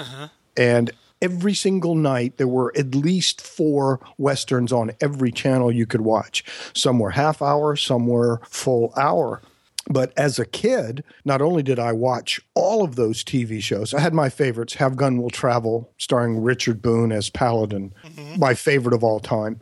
But not only did I watch all of those shows and go, of course, to all the John Wayne movies and all Western movies, but also reading the comic books. And every TV show, or at least most of the TV shows of the time, of the late 50s, early 60s, had corresponding comic books. Some of the comics came after, well, actually, most of the comics came after the TV show. But even characters like Roy Rogers and Hopalong Cassidy and Gene Autry and typical movie-type cowboys had Saturday morning cowboy TV shows, and they also had comic books. In those days, I was collecting as many Western comic books as I was superhero comic books. My weekly allowance, if there wasn't Superman or a Batman or a Justice League or something that I wanted for my 10 or 12 cents, there was a Western, whether it be Lone Ranger, Zorro, or, whatever. So I was, again, as much into the Western genre as a little kid as I was into the superhero genre. I have to say, like, my one real experience with Have Gun Will Travel is from the movie Stand By Me, where the boys are singing the theme song. Yes, yes. That's always what I think whenever I hear of Paladin or Have Gun Will Travel. I think of that scene where the boys are just walking through the field singing that. Well, I can't recommend that show enough. It is the kind of show... and I won't go into a huge thing and take all time, but in 30 seconds, if you like Batman, if you like the superhero genre, if you like the secret identity type genre, that show always opened 99% of the time. The show opened with Richard Boone, the star, in his 1880s and 90s fancy duds, all dressed up, really classy. He lived in a high-end San Francisco hotel. He dated the best-looking women, ate the best food, and he would read something in the newspapers, because he read newspapers from all over the country. He would read something in the newspaper that piqued his fancy, interested him. He'd open his wallet, he'd pull out a card that said, "Have Gun Will Travel, Wire Paladin, San Francisco." And he'd put it down on that newspaper article. And then his theme music would start. It was just incredible. And go to a commercial, you come back, and now he's not in fancy duds anymore. Now he's wearing an all black outfit, and he's got a gun, and he's going to go take care of business. It was just an amazing show. It's out there. You can get it on DVD. You can get box sets. There's even several of the episodes are available. It's a little sampling on YouTube. They're just incredible. They make me squeal even today. You sold me. I'm going to have to check those out. Good. Yeah, certainly I'm of a different generation, and by the time I was growing up in the 80s and 90s, the Western genre had pretty much faded into nothing. I mean, there were hardly any Western comics. No. If they were, it was sort of like a novelty. So right. I wasn't immersed in the Western genre, and because I didn't see it a lot, I never really had a draw to it. I never had a pull to it. But whenever I did see like a Western movie or something, I always enjoyed it. Like I remember like the one that I think watching at the earliest age and really enjoying it was the movie Tombstone, which again is a 90s movie. My favorite, what I consider my favorite Western movie, which doesn't actually take place in the Southwest, it takes place in New Jersey in the 1970s, is Copland, the movie with Sylvester Stallone and Harvey Keitel. It's a Western just in a different setting. But like one of my favorite TV shows of all time is the show Deadwood, the HBO show from the early 2000s. That's in my top 5 shows of all time. But it's weird. I love these movies. I love, Rio Bravo. I love the TV shows. Rio Bravo is one of my favorite movies of all time. Yeah. It's so real and campy at the same time. You've got music that you shouldn't have in a Western, but it works. You've got the young Ricky Nelson with the Mr. Cool Dean Martin, and of course John Wayne's opening scene. The first time we see him is kicking over a spittoon and basically pistol beating a couple of guys. It's a great movie. It is. But, actually, the first Blu-ray that I ever got was Rio Bravo. And I got it because it was cheap, and I was like, I want to see like if the transfer from DVD to Blu-ray is really special, and I got that one. Yeah. And, that's great movie. That's great. And the nice thing about I think one of the things I enjoy about the Western as a genre is similar to science fiction. You can tell stories about topics that you don't want to just blatantly come out and preach to somebody, or you don't want to hit somebody over the head with it. But you can use the genre to tell that story of whatever it is, of greed or racism or pregnancy or whatever the topic might be. And that's another reason why I enjoyed Have Gun Will Travel. They touched on a lot of social issues couched in good versus evil of the Western. Yeah, it is. It's a very mutable genre because it has a sort of look and aesthetic, a sense of place, and there are certainly tropes that go with it, but not necessarily a definitive story structure.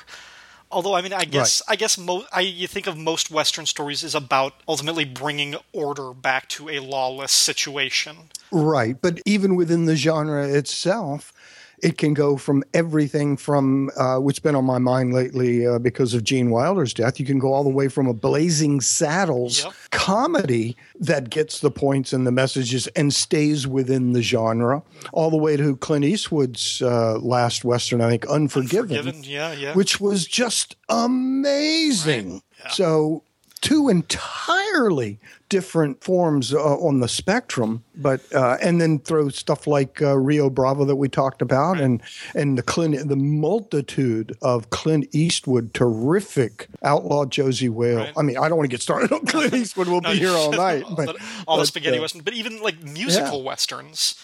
And like getting back to like Ricky Nelson and guys like that was almost a subgenre of it. So that was, and before even Rio Bravo, that's even based on or continuing a great tradition of what I mentioned earlier, the Gene Autry and the Roy Rogers and the Hopalong Cassidy movies of the 40s and 50s. All would break out into song at any time, any place. It could be a campfire where it's been a rough day of rustling cows, but one of those cowboys is going to pull a guitar out of his bag, and they're going to sit around, and the next thing you know, you've got this incredible music, which, again, you guys should look into that if you have any interest in Westerns at all. You won't waste an afternoon with some of the movies that feature Roy Rogers or some of these guys, because you also are going to get the big-time Western swing music of Sons of the Pioneers and just so much really, really, really cool music. And it seems to work for some reason. And in those Roy Rogers and Gene Autry movies, they were able to have the thing take place in the Southwest, but mix this weird genre of, well, there's a 1940s Jeep, but it seems like most people are still riding horses all over the place. But some of the people have cars. Some of the people have telephones. Some don't. It's this weird mix, and they make it work for some reason, or maybe they make it work because I was 12, but either way, you could do worse on an afternoon than dig up a few of those old Western movies and TV shows. Yeah. Bringing it back to the Trigger Twins for the purpose of this story, like I said, at the time when we agreed to do this one, neither of us had read any Trigger Twins stories. I was able to find a couple of comics that reprinted some of theirs, and that'll take us into the publication history for these characters. The Trigger Twins first appeared in the story Two-Fisted Justice, published in All-Star Western number 58 back in 1951. For the rest of the decade, the Trigger Twins maintained a regular feature in All-Star Western until issue 116, published in 1960, 3 issues before the series' cancellation. Those 59 issues pretty much made up their whole history. In 1968, Showcase issue 72 did a spotlight on Western heroes, including the Trigger Twins, by reprinting their story from All-Star Western 101. Then in 1973, DC released the Trigger Twins one-shot comic that reprinted 3 of the Twins stories, first published in All-Star Westerns 94, 81, and 103. Those are the 2 comics that I was able to track down. The first new adventures of the Trigger Twins came out in 1986 when Roy Thomas used them in All-Star Squadron 54 and 55 as part of the tie-in to the Crisis on Infinite Earths. After the crisis, a new modern version of the Trigger Twins debuted during the Night Quest story arc of Detective Comics. These twins, however, were criminals and bank robbers. They were killed during the final crisis, then both sets of Trigger Twins were resurrected as Black Lanterns during the Blackest Night event. And that's pretty much it. That's all I got in terms of their publication history. Do you know of any other appearance that they might have had? No. In fact, I didn't know they were part of Blackest Night. I didn't remember that. I must have missed that episode. I think that was one of the weird, like, Blackest Night, they resurrected their dead issues. There were 8 or 9 comics that had been canceled in the past that they re-released another issue of. And I think one of those was called Weird Western Tales, and I think they appeared in that one. Oh, okay. All right, then, let's look at the secret origin of the Trigger Twins, which is written by William Mesner-Loebs, illustrated by Trevor Von Eden, lettered by Tim Harkins, colored by Juliana Ferrer, and edited by Mark Waid and Michael Urey. The story is narrated by Wayne Trigger, who says that he and his brother Walt were born on an auspicious night in 1839 when the moon appeared to have 2 rings on it. Ma and Pa Trigger were alone with no doctor or preacher to preside over the birth, and no one bothered to note which child was born first. While the boys may have looked identical, it was easy to tell one Trigger from the other while they were growing up based on their actions and behavior. Wayne was quiet and introspective, while his brother Walt was wild and adventurous. Wayne liked to read books while Walt explored the caves near their house looking for outlaw booty. Walt's wild streak even extended to stealing pies, though Wayne notes that Walt had an uncanny knack for talking himself out of trouble. 20 years after the Trigger Twins were born, the United States went to war with itself, and the brothers joined the army. With Walt's natural charisma and daring, he was quickly promoted to the rank of lieutenant, while Wayne's quiet thoughtfulness served him well peeling potatoes as a lowly private. One day, the brothers discovered, to their mutual shock, that quiet and introverted Wayne was a deadly accurate shot. The brothers were ambushed by a rebel patrol when Wayne quick drew his pistol, killing 5 of the enemy, then gunned down 4 more with his rifle. The rest of the patrol surrendered. The Trigger Twins brought their captives back to camp, and Walt, with his larger-than-life personality, took full credit for single-handedly dismembering the rebel patrol and saving his brother. After the war, Wayne Trigger went home to Rock City to take over the family store that had been built atop the old cave system the boys discovered in their youth. Walt, meanwhile, took the misappropriated reputation for his marksmanship on tour and traveled the Southwest Territories as a celebrity gun hawk. Over the years, the legend of Walt Trigger grew while Wayne courted a girl named Linda and helped build Rock City into something respectable. Then one day, the notorious Groton gang showed up, terrorizing the townsfolk and either killing or driving away 5 sheriffs in 4 weeks. Wayne volunteered to be the new sheriff, but the town didn't want him. They wanted his brother, the legendary gunfighter Walt Trigger. Walt Trigger accepted the position of sheriff of Rock City and goes about provoking Big Bill Groton's gang. Wayne confronts him, reminding him which of the 2 brothers is the real sharpshooter, and that Groton is likely to kill Walt and then destroy all of Rock City just because he can. Walt accuses his brother of being jealous of Walt's reputation and storms off. To prove he's every bit the legend people think he is, Walt challenges Bill Groton to a gunfight at noon. Wayne's wife Linda tells him what's happening and thanks him for being the cool and cautious brother. Read, not the hero. That gets to Wayne, who won't let his brother go to his death. Using the caves beneath the town, Wayne sneaks from his store to the sheriff's office and borrows an identical version of Walt's jacket. He loads up with as many guns as he can carry and heads out to meet the Groton gang, who assume the sheriff has come to die early. When they throw down, Wayne Trigger goes to work. He wipes out Gunnar Niles, Torp Jensen, and Mose Grease as quickly as it took me to read their names, and Pegs the Swede and Mexican Duke Daigle die right after. The gang regroups and charges Wayne Trigger, who mows down O'Brien, Stinky Porker, the brothers Dink and Abe Latham, and some other nameless outlaws. The last members of the gang try to run, only to come face to face with the real sheriff of Rock City, Walt Trigger. And while Walt may not be the hand at gunfighting his brother is, the enemies are close enough for him to blow them away easily. Only Big Bill Groton survives the initial onslaught and staggers back to Wayne. In his confusion at seeing identical sheriffs, he notes that Wayne isn't wearing a badge. Thus he assumes, rightly, that the Trigger is Wayne, the store owner, and concludes, wrongly, that Wayne is the lesser gunfighter. It's the last mistake Bill Groton makes as Wayne Trigger shoots him dead. In the aftermath, the brothers shake hands and agree that the element of surprise could be invaluable in defending their home territory. Thus, they allow the legend of Walt Trigger to grow while Wayne slips back into his quiet, unassuming existence. Still, whenever threats demand more than one brother's action, the Trigger twins will ride out to bring law to the land. And thus is the origin of the Trigger twins. So, Bob, what did you think of this story? I liked your synopsis better than my original reading of the story. Actually, my first thought was kind of, a Western Hawk and Dove, if you're kind of, fairly new to comics and don't know anything. But, originally I thought it's just too many cliches. It's just too many.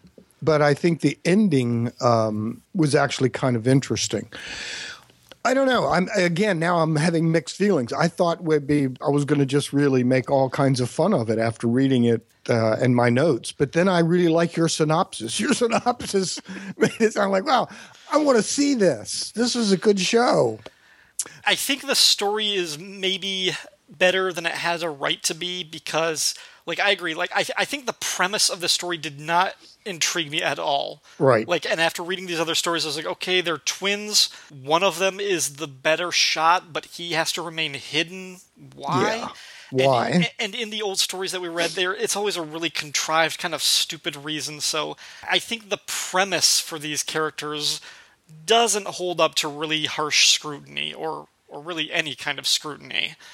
But I think this story, at least, is relatively interesting. Yes, that's what I agree with you 100% on that part. And I think maybe it's because this part, we're not seeing the gimmick of, they have to trade places and they have to maintain the secrecy of who's the real sheriff and who's not. We're not seeing that play out. I think that's the part of the characters that doesn't make a whole lot of sense and really is kind of dumb and unnecessary. But getting to that part of just seeing the story of these two brothers who, yeah, it's cliche. One is super outgoing. The other is all in his head. Yeah, one is, kind of a screwball and the other one is really cautious and well-mannered. And it is very cliche, but I liked the second half of the story when they have their confrontation and we see a moment of these two brothers yelling at each other over the mistakes of their past and kind of just, accusing each other of making poor life decisions.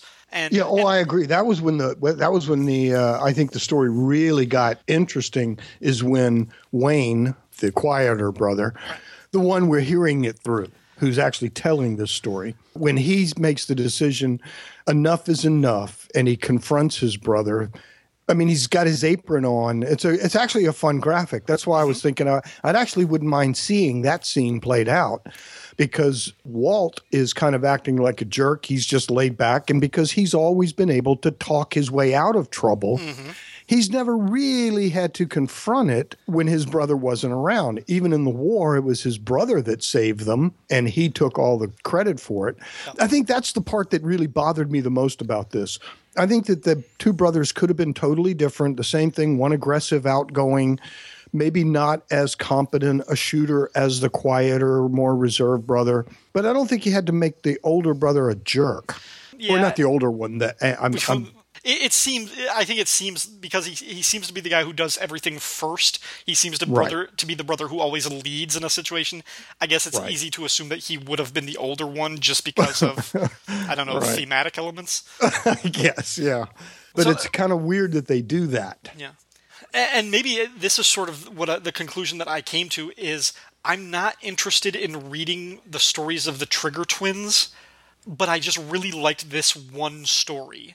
I don't think these characters necessarily hold up to having their own series, but if you just get one good story, I think this is one good story. And it really starts in the second half, when they have that moment together. When you're like, Walt, everything always came easy for him. He never really had to try that hard. Everything is just so effortless. And he always got credit for it, and he was always able to talk his way into and out of trouble. Right. And Wayne throws it in his face. It's like, you're not ready for this. Your actions are going to get a lot of people, not just yourself, a lot of people hurt. And Walt's like, well, you're just jealous. You could have had my life if you'd ever, picked your head up and tried to be something bigger. Right. And I think out of that confrontation, Walt goes and does something extremely reckless. And he's in an emotional state. We only hear it secondhand from Linda, but I can imagine that scene where he's pissed off at his brother, and he takes it out by pissing off Bill Groton. And that leads to, okay, now these guys are going to kill you. And, of course, the criminal isn't going to abide by any sort of code of honor. He's going to ambush the sheriff. Of course he is. And we end, like, the last 2 pages are this really cool, like, shootout and everything that we get most of it through text. It's illustrated, but I would have loved to see that drawn out. I would have liked to see this story given a full issue to develop. Right. Like, I would love this as a 20-page comic story. Yeah, I agree with you. I agree. Because while, like you said, you don't really see the death on screen here or on panel, but you see the brothers shooting at you almost as if you're the bad guy. Uh-huh. And there's a couple of really good scenes, but it moves so quick. It's so fast. It's 2 pages of basically Wayne blowing away this bad gang, and then his brother showing up at the end and taking out 1 or 2 by surprise. Yep. But this scene actually reminded me of a very modern movie, an un-Western type movie, in that there's a good scene where the remaining bad guys that he hadn't finished killing, the rest of the gang, after the first round of shooting stops, the gang starts to approach him and run at him thinking, well, he's used both of his 6 guns, he's used his rifle, he's got nothing left.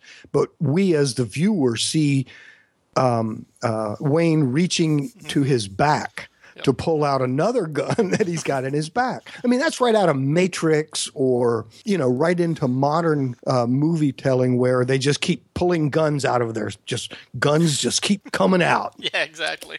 And this guy just kept pulling out guns and pulling out guns. But I think they set it up. Most comics or places wouldn't even set it up that he had a whole lot of guns on him. So it would have been a surprise that he kept pulling out guns. But they actually set it up when he went and got his brother's shirt and packed as many guns. And they tell us right in the text, as many guns as he could basically get on his body. Yeah. So it was nice to see him use all of them.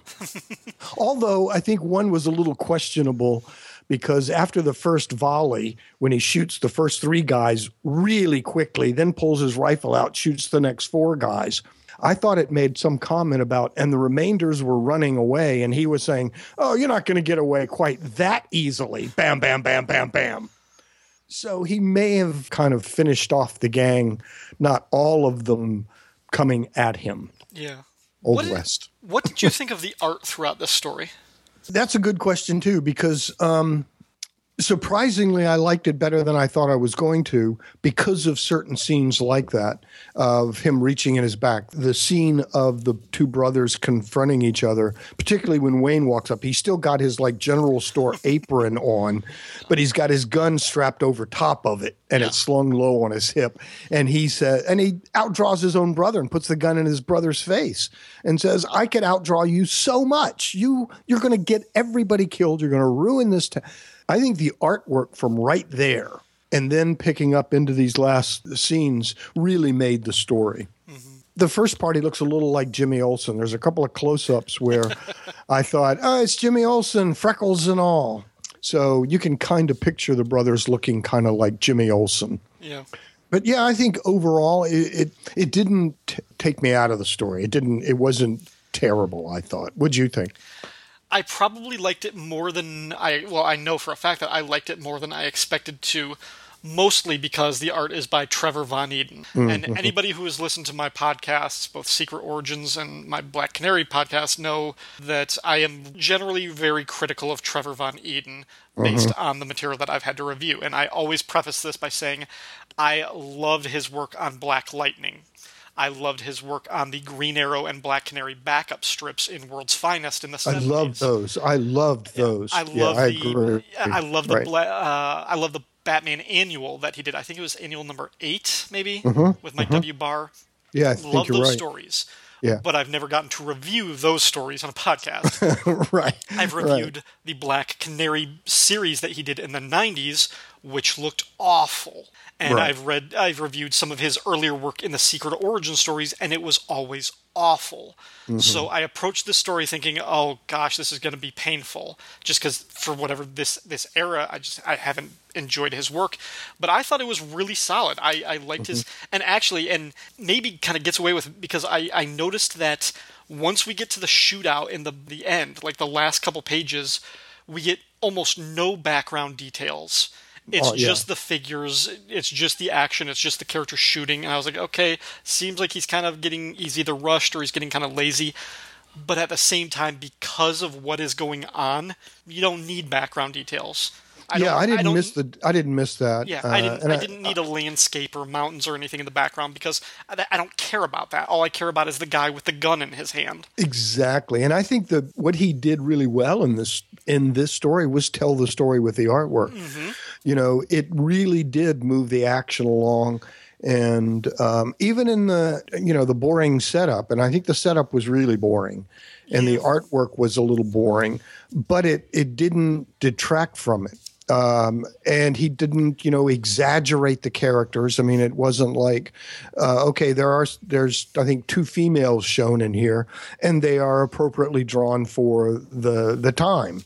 It wasn't. I don't think he went out of his way to do anything wrong in this. It told the story, and again, some of the scenes, particularly from the confrontation on, were really good. I enjoyed the way the story flowed right through his artwork. And I was looking at it again as you were doing your synopsis of it, and it was looking at it and I thought, oh, that's a really good scene.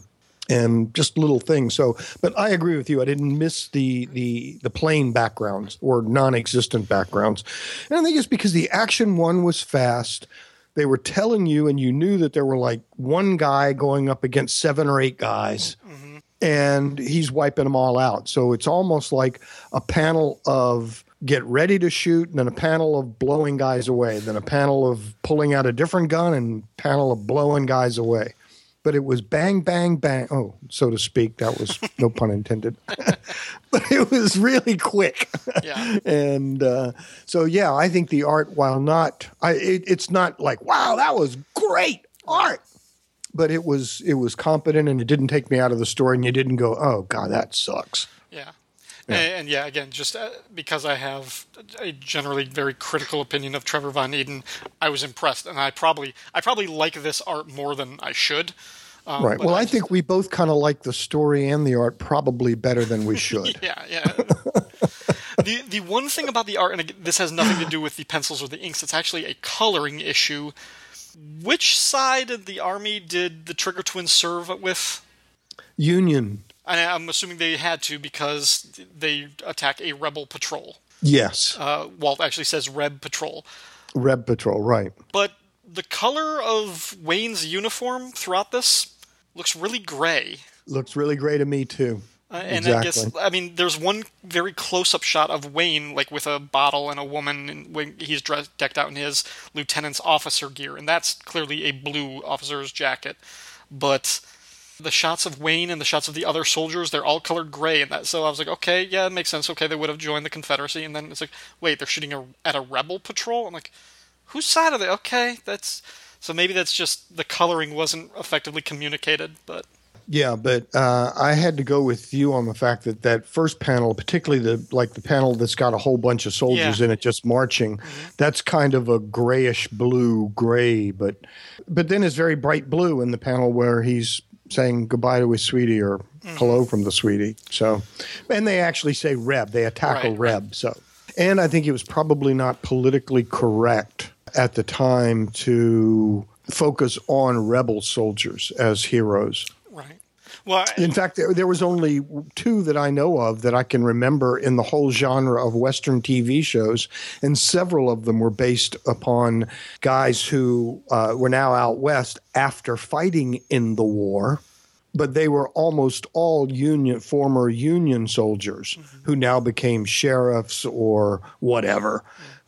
There were 2 that I know of, Wanted Dead or Alive and Johnny Yuma. Yeah. The Reb, that were both based on characters who fought for the South. Yeah, and well, Jonah Hex famously, but he was created in the 70s as sort of, he notoriously walked around dressed in his Confederate uniform, and there's a lot of commentary that he did that deliberately to tick people off and to make people hate him. Yeah, Jonah's an interesting character. Yeah. You know, he and Batlash both, for total different reasons. I could see a funny, and I think DC's Legends has a golden opportunity. So I'm just saying, once you've opened the door to time travel and multiple Earths, it's all possible. Yeah. Speaking of that, and I mentioned that I'd never read a whole lot of Western comics. I still haven't compared other than Jonah Hex stuff, but this is the third Western story that I've reviewed for Secret Origins. We got one more coming up in the last issue, but of the three so far, I've reviewed The Whip, which was a very fun story. I enjoyed that. Yes. The Origin of Jonah Hex, which was also really, really good. And now the Trigger Twin story, which I think we both agree, as a concept, the twins aren't that interesting, but as one story, I liked this. I thought this was I'll agree with you there. I'll agree with you there. As a concept, not particularly great. Again, I made a fun, little joke. It's Hawk and Dove of the 1880s. But I don't know. They pulled this particular story off okay. But like you, I don't think it would, even based on the story, I finished and go, well, it wasn't great, but it wasn't terrible. It was okay. Right. But it didn't make me say, gee, I can't wait to see more Trigger Twins. Right. Whereas the two you mentioned, Whip and Jonah Hex, both, when I first read those originally, I couldn't wait for my next Jonah Hex fix. I really liked him. So, but I like Vigilante. I like a lot. I think DC has a lot of quote unquote Western type characters that they could exploit if they really wanted to. They do, and I was actually thinking, like, when I was reading this, I was kind of thinking, I really wish we could have gotten something like Scalp Hunter or Batlash, one of those guys. That would have been good too. But yeah. Really quick sidebar for Jonah Hex fans, if you want to hear more about that. Mike Gillis and Casey Doran, the hosts of the Radio versus the Martians podcast, have an occasional sort of side project that's part of that feed called Hex and Violence. It's dedicated to Jonah Hex. They've put out a 0 episode and a first episode. It's going to be a sort of irregular, coming out every couple months as they get around to it. But those first 2 episodes, I highly recommend checking those out. They're a lot of fun. Cool. Getting back to this, I didn't really have any other notes on the story. The art, I think, better than I expected. The story, better than it had a right to be. There's certainly flaws to the story, but I think it, at least the last half of the story, really kind of made it worthwhile when you've got this good character beat, a confrontation between 2 brothers with this history, and it culminates in a pretty epic gunfight over 2 pages. And 2 pages out of 8, that's not bad. That's a good... Right. Even the bad guy, the very last bad guy to bite the dust, figured it out at the end. Wait a minute. The other one didn't have a badge. You do. Figured it out a little too late there, buddy. And then even then, when he realized, there's 2 of you, he thought he had the weaker shot when he actually had Wayne the better shot. Because he believed in the legend. He assumed that the sheriff was... He got it right. The sheriff was Walt, and he's the one that everybody had been talking about. He just didn't realize that the legend was based on a lie. Which many of those legends were back then. Well, the man who shot Liberty Valance, isn't that where the didn't quote shoot? Exactly. When the legend, or how does the quote go? When the truth becomes legend, print the legend. Oh, I'm getting the line wrong. But that's close. Yeah. This is the West, sir. When the legend becomes fact, print the legend. What it did do, though, Ryan, was kind of make me think, I haven't actually read any cowboy comics in a long time. So I'm actually thinking of going back into the long boxes here, digging up and seeing what I can find, seeing if I can. Because a few years ago, I don't know, it's been 7 or 8 years ago now, I did what I call the Great Comics Purge.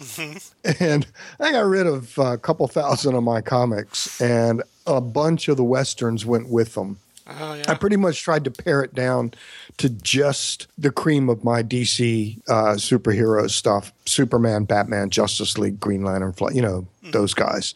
I bet I've got less than a dozen Marvel comics left. But yeah, it got weird.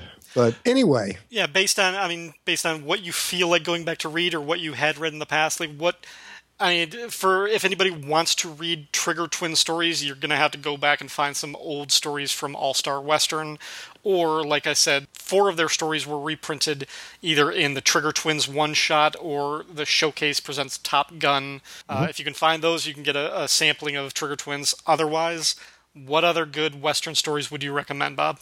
Like I mentioned earlier, almost all, if you can find them, and most of the time I see them on eBay fairly inexpensively, actually, are some of the old the comic books based on the TV Westerns of the time. And just like my favorite is Have Gun Will Travel with Richard Boone, there was a corresponding comic from Gold Key, I think, put out a Have Gun Will Travel series. But I would recommend almost any of those. But I did like In Stock Trades does have a couple of Western collections, trades, but they are more modern stuff. So if you can find them, though, try to find some of those. Have Gun Will Travel. There was one called Lawman. There was one called Wyatt Earp. And any of the Hopalong Cassidy and Gene Autry comics of the 50s and 60s. If you find those, you'll find some really fun, almost Saturday morning cartoon of a Western genre type, if that's what you're thinking. If you want hardcore Western comics that are more true to life, more Unforgiven Clint Eastwood, I don't know of any except a few that were tried from Marvel Comics in the Bronze Age, Kid Colt Outlaw, Two Gun Kid, some of those kinds of things. But you're going to have to go eBay. Unfortunately, I just don't find them being reprinted much. And I looked on Comixology and couldn't find any of them. Yeah. So yeah, it's not big enough right now. There's not a big enough market. So there really isn't. And since my generation isn't getting any younger, I'm not sure that the Western genre as a whole is going to make a comeback, even though if you go to many of the geek sites that you and I both frequent on Facebook and other places, we know those guys are into Clint Eastwood and they're into John Wayne and they're into, you know what I'm saying. And you and I had a little conversation earlier about Rio Bravo. There are comics from that time period, but you do have to it takes a little work to find them. Yeah. So good luck. Well, Bob, thank you very much for being on this episode of the Secret Origins podcast. Where can our listeners find you if they want to hear more from Where can our listeners find you if they want to hear more about you or more from you in the blogging or podcasting realm? Well, my two main podcasts right now are the Superman Forever Radio podcast, which is a solo podcast. It's one I do. I just talk about Superman. It's not an index show. It's just whatever my little brain can come up with. A couple times a month, I spit out a whole bunch of stuff about Superman and his cast of characters. So it can be anything. And if my latest episode was a little tribute to Noel Neill, who passed away not too long ago. And I also, with John M. Wilson, do the Giant Superman podcast, where we look at the Silver Age through those great 80-page giants, and we're starting with the Superman from beginning to end. And I'm also on Facebook, if you can find me, Bob Fisher. So, but anyway, thank you, Ryan, for inviting me. This was a lot of fun. This was. Thank you very, very much. I was glad to talk to you about this.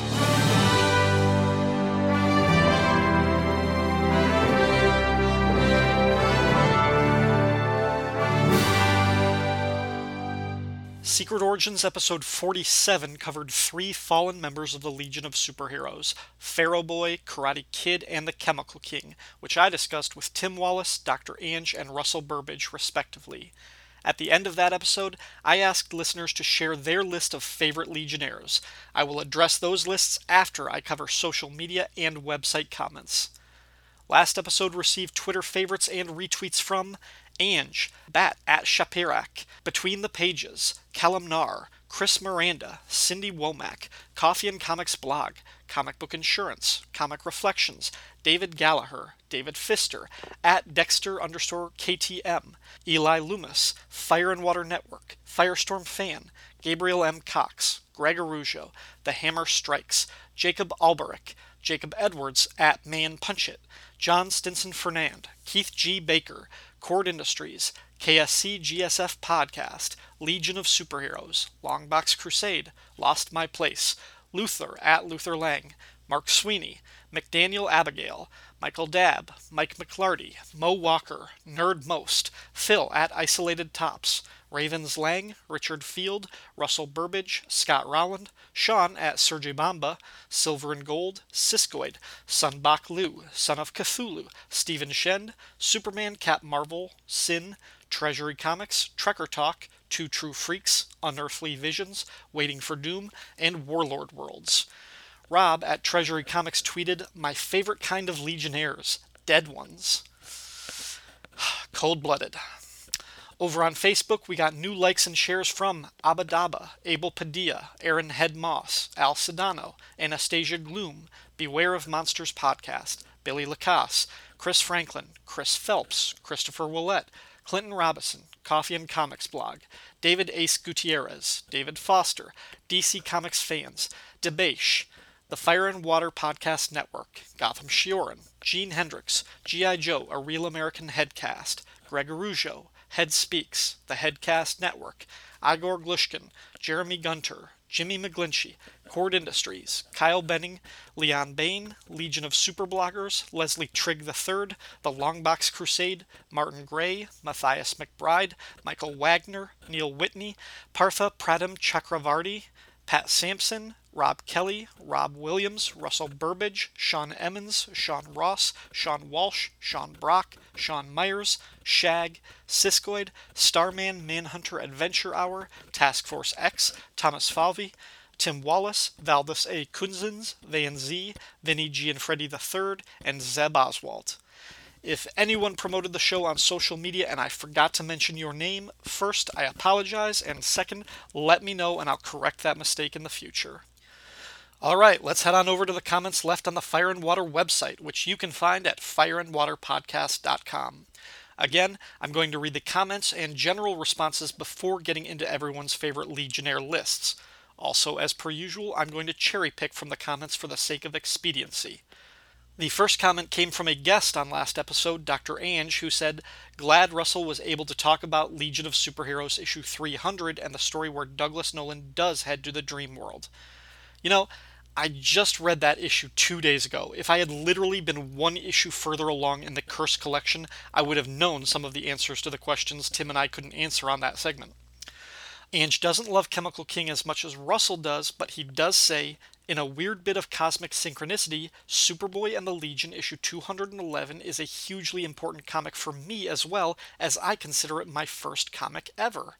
And he provided a link to an article he wrote about it on Diablo Frank's DC Bloodlines blog. Martin Gray from the blog Too Dangerous for a Girl said, "What a great show, we can never have enough Legion coverage."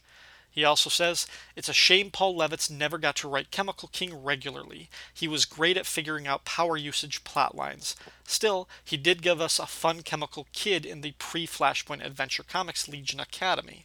And Martin adds, "Cute as they would have been, I can't see how an Invisible Kid Chemical King romance can be extrapolated out of this origin story, given it starts from Lyle's death. Lyle died because he was seduced by a ghost woman, so even if he was bi, he wasn't focusing on Kondo." Oh, Invisible Kid, you tease. Rob Kelly from the Film and Water podcast asked if Legion of Superheroes was a huge seller because of how much representation they got in Secret Origins. Then Diablo Frank posted a bunch of sales figures for various series in the 1980s. Rob also said, "I chuckle at the idea that of all of the Legion members, it was Karate Kid who got a solo series. Amazing what a fad can do if you got the right name at the right time." Jeff R. said, "I actually loved that Karate Kid moment with Grimbor's giant chain, in which he was displaying the find the weakest spot in anything superpower that he sometimes had in order to qualify for the Legion. but my favorite Karate Kid moment happened in the first rebooted Legion, at the end of the first long-form story in which we saw Val holding his own against Daxamites and facing them down with a broken leg. Chris Franklin of the Supermates podcast said, I can't say I care for Badger's inks over Swan. It smacks of DC trying to edgy up an established traditional comic artist with someone with an iconoclastic style, like putting Bill Sienkiewicz over Jim Aparo for rather ugly results. And then Chris admits, I wrongly assumed Karate Kid was far more important to Legion history due to two comics, The Brave and the Bold 198, where he teamed up with Batman and wrapped up plot threads from his solo book, and Legion of Superheroes Annual Number 2, where he and Projector got married. So when I found out he was killed in an unattainable Baxter series, I was very surprised. Well, earlier this episode you just heard Shag talk about his mistaken belief that Rex the Wonder Dog was a big deal. What's the Ancient One's line in the Doctor Strange trailer about looking at life through a keyhole? When you do that, everything you see seems huge, like it takes up the entire world. And then you open the door and realize, oh no, that's not that big at all. Joe X said, Daddy Nolan's crash is what police write up as a single-car accident to cover up a suicide. Although Legion parents aren't the best pilots, the Rainses died in a similar way. He also said Valor, Inferno, and Timberwolf all had solo series, as well as Superboy and Supergirl. And Kyle Benning also reminded me of the Valor solo series. I don't count Superboy and Supergirl because they originated outside of the Legion. Same thing with Mon-El/Valor, although his publication life is much more tied to the Legion, so I can kind of see that as a spin-off series. But then Clinton Robinson said the Valor solo series was only tangentially connected to the Legion because Crisis and Zero Hour were causing muddy waters. As for the other two that Joe X mentioned, I had no idea Timberwolf had a solo book, and I don't know who Inferno is. Diablo Frank of the DC Bloodlines podcast talked about how he likes Pharaoh Lad, but needs him to stay dead. His sacrifice and martyrdom is the most important aspect of his character, especially in a world where Gwen Stacy and Bucky Barnes can't even stay dead forever. Then he talked about how Karate Kid is dumb, and then he got to Chemical King. I don't recall ever having direct contact with Chemical King in a story, and the early Chris Sprouse art on this looks a bit wonky. That said, both Pharaoh Lad and Chemical King laid on the heavily whipped melodramatic lather extra thick. Whatever creative workshop rules that breaks, it's an intrinsic aspect of the appeal of the Legion of Superheroes. So long as I can get out of the way of my smug cynicism, both these stories sound like they'd kick my heart square in the ass. Just the preview pages with whatever Chemical Not Kid King's real name is, melting down over chemical reactions in the face of personal loss chokes me up a little. It sounds like the right kind of manipulative. Obviously, I'm also on board with allowing Chemical King to manifest whatever sexual orientation he's inclined toward. It does get me, though, that Legion has always attracted more women and gays than the average mainstream superhero franchise via female representation and a strong fan community reading and requesting coded homosexuality going back to the Silver Age. It's no new revelation that the X-Men took the exact same formula and expanded upon it fantastically, but part of their improved results was through embracing racial representation and subtext that the Legion outright refused or handled in, the worst ways possible. It reminds me of the bubbling conversations about how minority representation used to be looked at as everybody versus the oppression of straight white men. Now we've got, say, straight white females woman-splaining for all of feminism without consulting the voices of minorities within their own movement. Take your allies where you can get them, but X-Men is still the voice of universal inclusion as written almost exclusively by middle-class cis males, and Legion is the I'm not a feminist because I don't hate men of progressive comics. Paul Hicks from Waiting for Doom, which now only has to wait a month between issues since the new Doom Patrol series launched, and I recommend checking out both the issue and Paul's podcast. They're both crazy and fun. Paul said, listening to Secret Origins with Ryan talking about his evolving feelings for the Legion of Superheroes, I'm filled with optimism for the evolution of his feelings for Hawk and Dove. With a bit of persistence, patience, and a lot of love from me, I'm confident that Ryan and I will be announcing a new podcast. Give me those bird-themed romantically linked agents of order and chaos. Look for it in 2017. Keep dreaming, Paul. If you can will Doom Patrol into existence, anything is possible. Jeff Nettleton said, funny enough, my first Legion comic was Superboy and the Legion of Superheroes issue 228 with the death of Chemical King. He was given a great ending even if he wasn't used well before, or much rather. One thing the Legion did well was kill off characters. Most actually stayed dead. Wow, that was Jeff's entire comment. I think that's the shortest comment he's ever left. David Ace Gutierrez said, I cannot convey my confusion as a child when I saw The Karate Kid and wondered, A, how does this tie into the Legion of Superheroes? There was a thank you or something to DC Comics during the closing credits. And B, was Daniel the same Ralph Macchio from Marvel Comics? I was a pretty stupid kid. But Karate Kid is probably one of the greatest movies of its era. I would have preferred to hear more about Daniel LaRusso, but that's not your fault. Hey, talk to Rob. That's his department. Clinton Robinson said, Nemesis Kid's favorite musical is Annie Get Your Gun. It absolutely has to be. How do I know this? Because I promise you that during his fight with Karate Kid, in his head he is singing, anything you can do, I can do better. I can do anything better than you. See, now if this was one of Professor Allen and Emily Middleton's podcasts, that would have been a Hamilton reference. And Jimmy McGlinchey said, I found it interesting that a lot of guests were recommending the 3-boot version of the Legion. I found it okay, but for me the best jumping on point was the post-Zero Hour version of the Legion, especially as it was setting up the Legion from the start, whereas the Legion 3-boot version was fully formed when the Legion began. I just mentioned the post-Zero Hour version as it was the one where the revised Pharaoh Lad came into the Legion when a number were stranded in the 20th century. I enjoyed his introduction, and he had some good tales during that part of the Legion. There was one story with Triad, the updated name for Triplicate Girl, which was quite poignant. The last bit of feedback I received was a very nice email from James Brucker, who told me he travels a lot and generally listens to the podcast while in various hotels across the land. Thank you for that email, James. Okay, on to everybody's favorite Legionnaires lists. Diablo Frank tweeted a link to an article on Blaster.com, that's Blaster spelled without the E. They ranked 49 Legionnaires from worst to best. You might want to check that out to compare to your list. Then again, I'm not sure how much stock I put in their list. I mean, they ranked 49 members, what, they couldn't puff it up to even 50?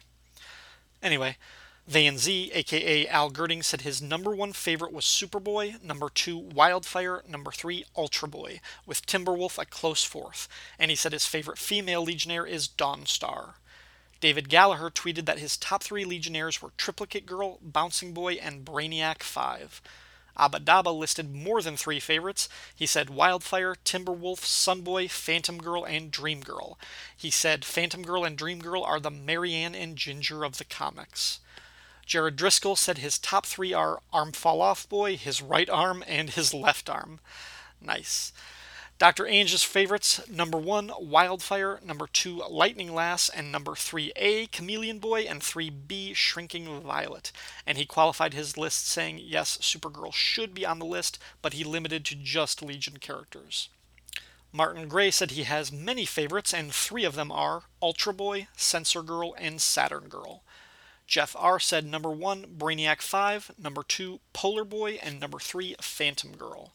Chris Franklin said, excluding Superboy and Supergirl, his favorites are number 1, Lightning Lad, number 2, Mon-El, and number 3, Wildfire. Joe X said his top 3 are number 3, Matter Eater Lad, number 2, Lightning Lad, and number 1, Block. Joe also said his favorite non-Legionnaire is Color Kid. Diablo Frank left his 3 favorite Legionnaires and 3 Legion rejects, and he provided a paragraph explaining each choice. I am not going to read all of the explanations. You can go to the Fire and Water website and read Frank's reasoning for yourself. For the rejects, number 6, Shrinking Violet, number 5, Cosmic Boy, and number 4, Brainiac 5. Then for the actual top 3 Legionnaires, number 3, Chameleon Boy, number 2, Invisible Kid, and number 1, Saturn Girl. And I do like Frank's reason for Saturn Girl, so I'll read that part. Nothing says Legion like a member named after a planet instead of their powers or really anything but randomly associating them with something science-y. She's one of the most powerful exemplars of one of my favorite terrifying superpowers. I like most of her costumes, and she's one of the few Legionnaires I can enjoy seeing drawn by Kurt Swan. She's a strong leader when so inclined, but has the needed personality and flaws Cosmic Boy lacks. She's also everything I liked about Jean Grey, but the hair, with a better color scheme and without the interstellar radioactive baggage of the Phoenix Force. Paul Hicks's top 3, number 3, Shrinking Violet, number 2, Brainiac 5, and number 1, Matter Eater Lad. Bradley Null's top 3, Mon-El, Wildfire, and Brainiac 5. Paul and KC's top 3, Brainiac 5, Cosmic Boy, and Matter Eater Lad. Clinton Robinson's top 3, excluding Superboy and Supergirl, starts with a 3-way tie for the number 3 spot, Cosmic Boy, Light Lass, and Censor Girl, number 2, Ultra Boy, and number 1, Mon-El. Jimmy McGlinchey's top 3 from the post-Zero Hour continuity, number 1, Kinetics, number 2, XS, and number 3, Monstrous. His favorite original Legionnaires, Phantom Girl, Chameleon Boy, and Brainiac 5. Greg Araujo's top 3, Matter Eater Lad, Wildfire, and Brainiac 5, with 3 runners-up, Kent Shakespeare, Timberwolf, and Laurel Gand. MTC said, my favorite 3 Legionnaires are Triplicate Girl. Nice. Well played, MTC. Well played. And lastly, Nathaniel Wayne said his favorites are Bouncing Boy, Matter Eater Lad, and Monstrous, then clarified that by saying, I should note that I've never read a Legion story in my life, and this list is based solely on the names that made me smile the most. That is a good strategy. So, my favorites list, which I have amended slightly since my talk with Russell Burbage last episode, excluding Superboy and Supergirl because it's hard for me to separate Superboy and Superman, and I like Superman and Supergirl more than any Legionnaire, so not including them. My top 3 Legionnaires currently are Bouncing Boy, Chameleon Boy, and Pharaoh Lad. If you count the Legion of substitute heroes, then my list is actually Chlorophyll Kid at the number 1 spot. Yes, based on like 3 comics that I've read with him, including and especially in Secret Origins, I love Chlorophyll Kid. Then Bouncing Boy at number 2 and Chameleon Boy at number 3. My top 3 female Legionnaires, because they should have been represented but just missed out, in no particular order, Saturn Girl, Dream Girl, and Triplicate Girl. And my top 3 Legion names that just sound cool and make me smile, like Nathaniel said, number 3, Nemesis Kid, because come on. Number 2, Matter Eater Lad, who sadly I don't know that much about, and I'm going to need to correct that. And number 1, With a Bullet, Arm Fall Off Boy. And that is going to do it for episode 48 of the Secret Origins podcast. Once again, I want to thank my wonderful guests, Bob Fisher from the Superman Forever radio podcast, Doug Zawisza from My Greatest Adventure 80, and the Irredeemable Shag from the Fire and Water podcast network. I want to thank all of you for listening to this episode, and especially those of you who take the time to promote the show by sharing or retweeting or leaving comments on the website or Facebook pages. Next episode will feature the first and likely only appearance of a Secret Origins artist as a guest on the show, as well as the return of Gene Hendricks. Plus, Siskoid and some friends attempt to answer the question, Bouncing Boy, hot or not? Until then...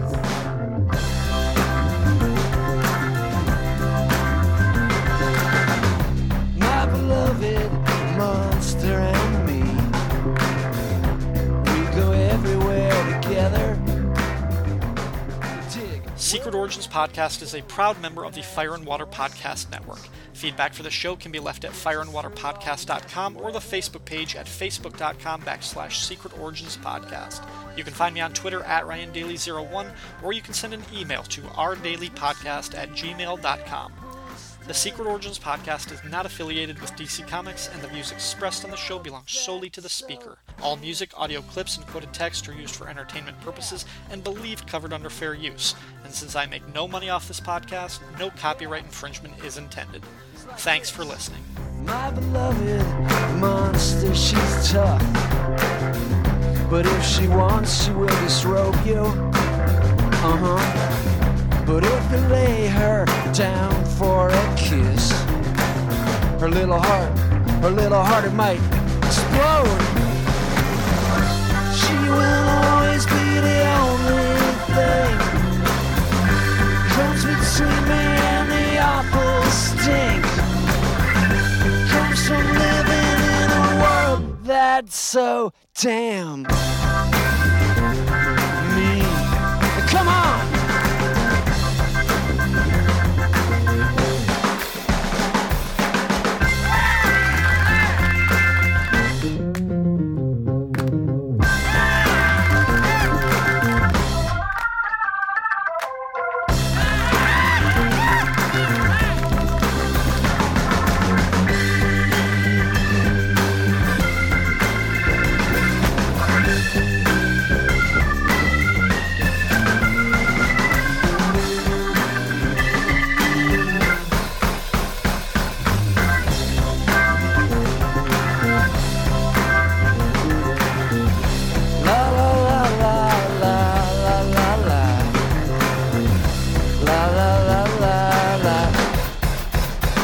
ba.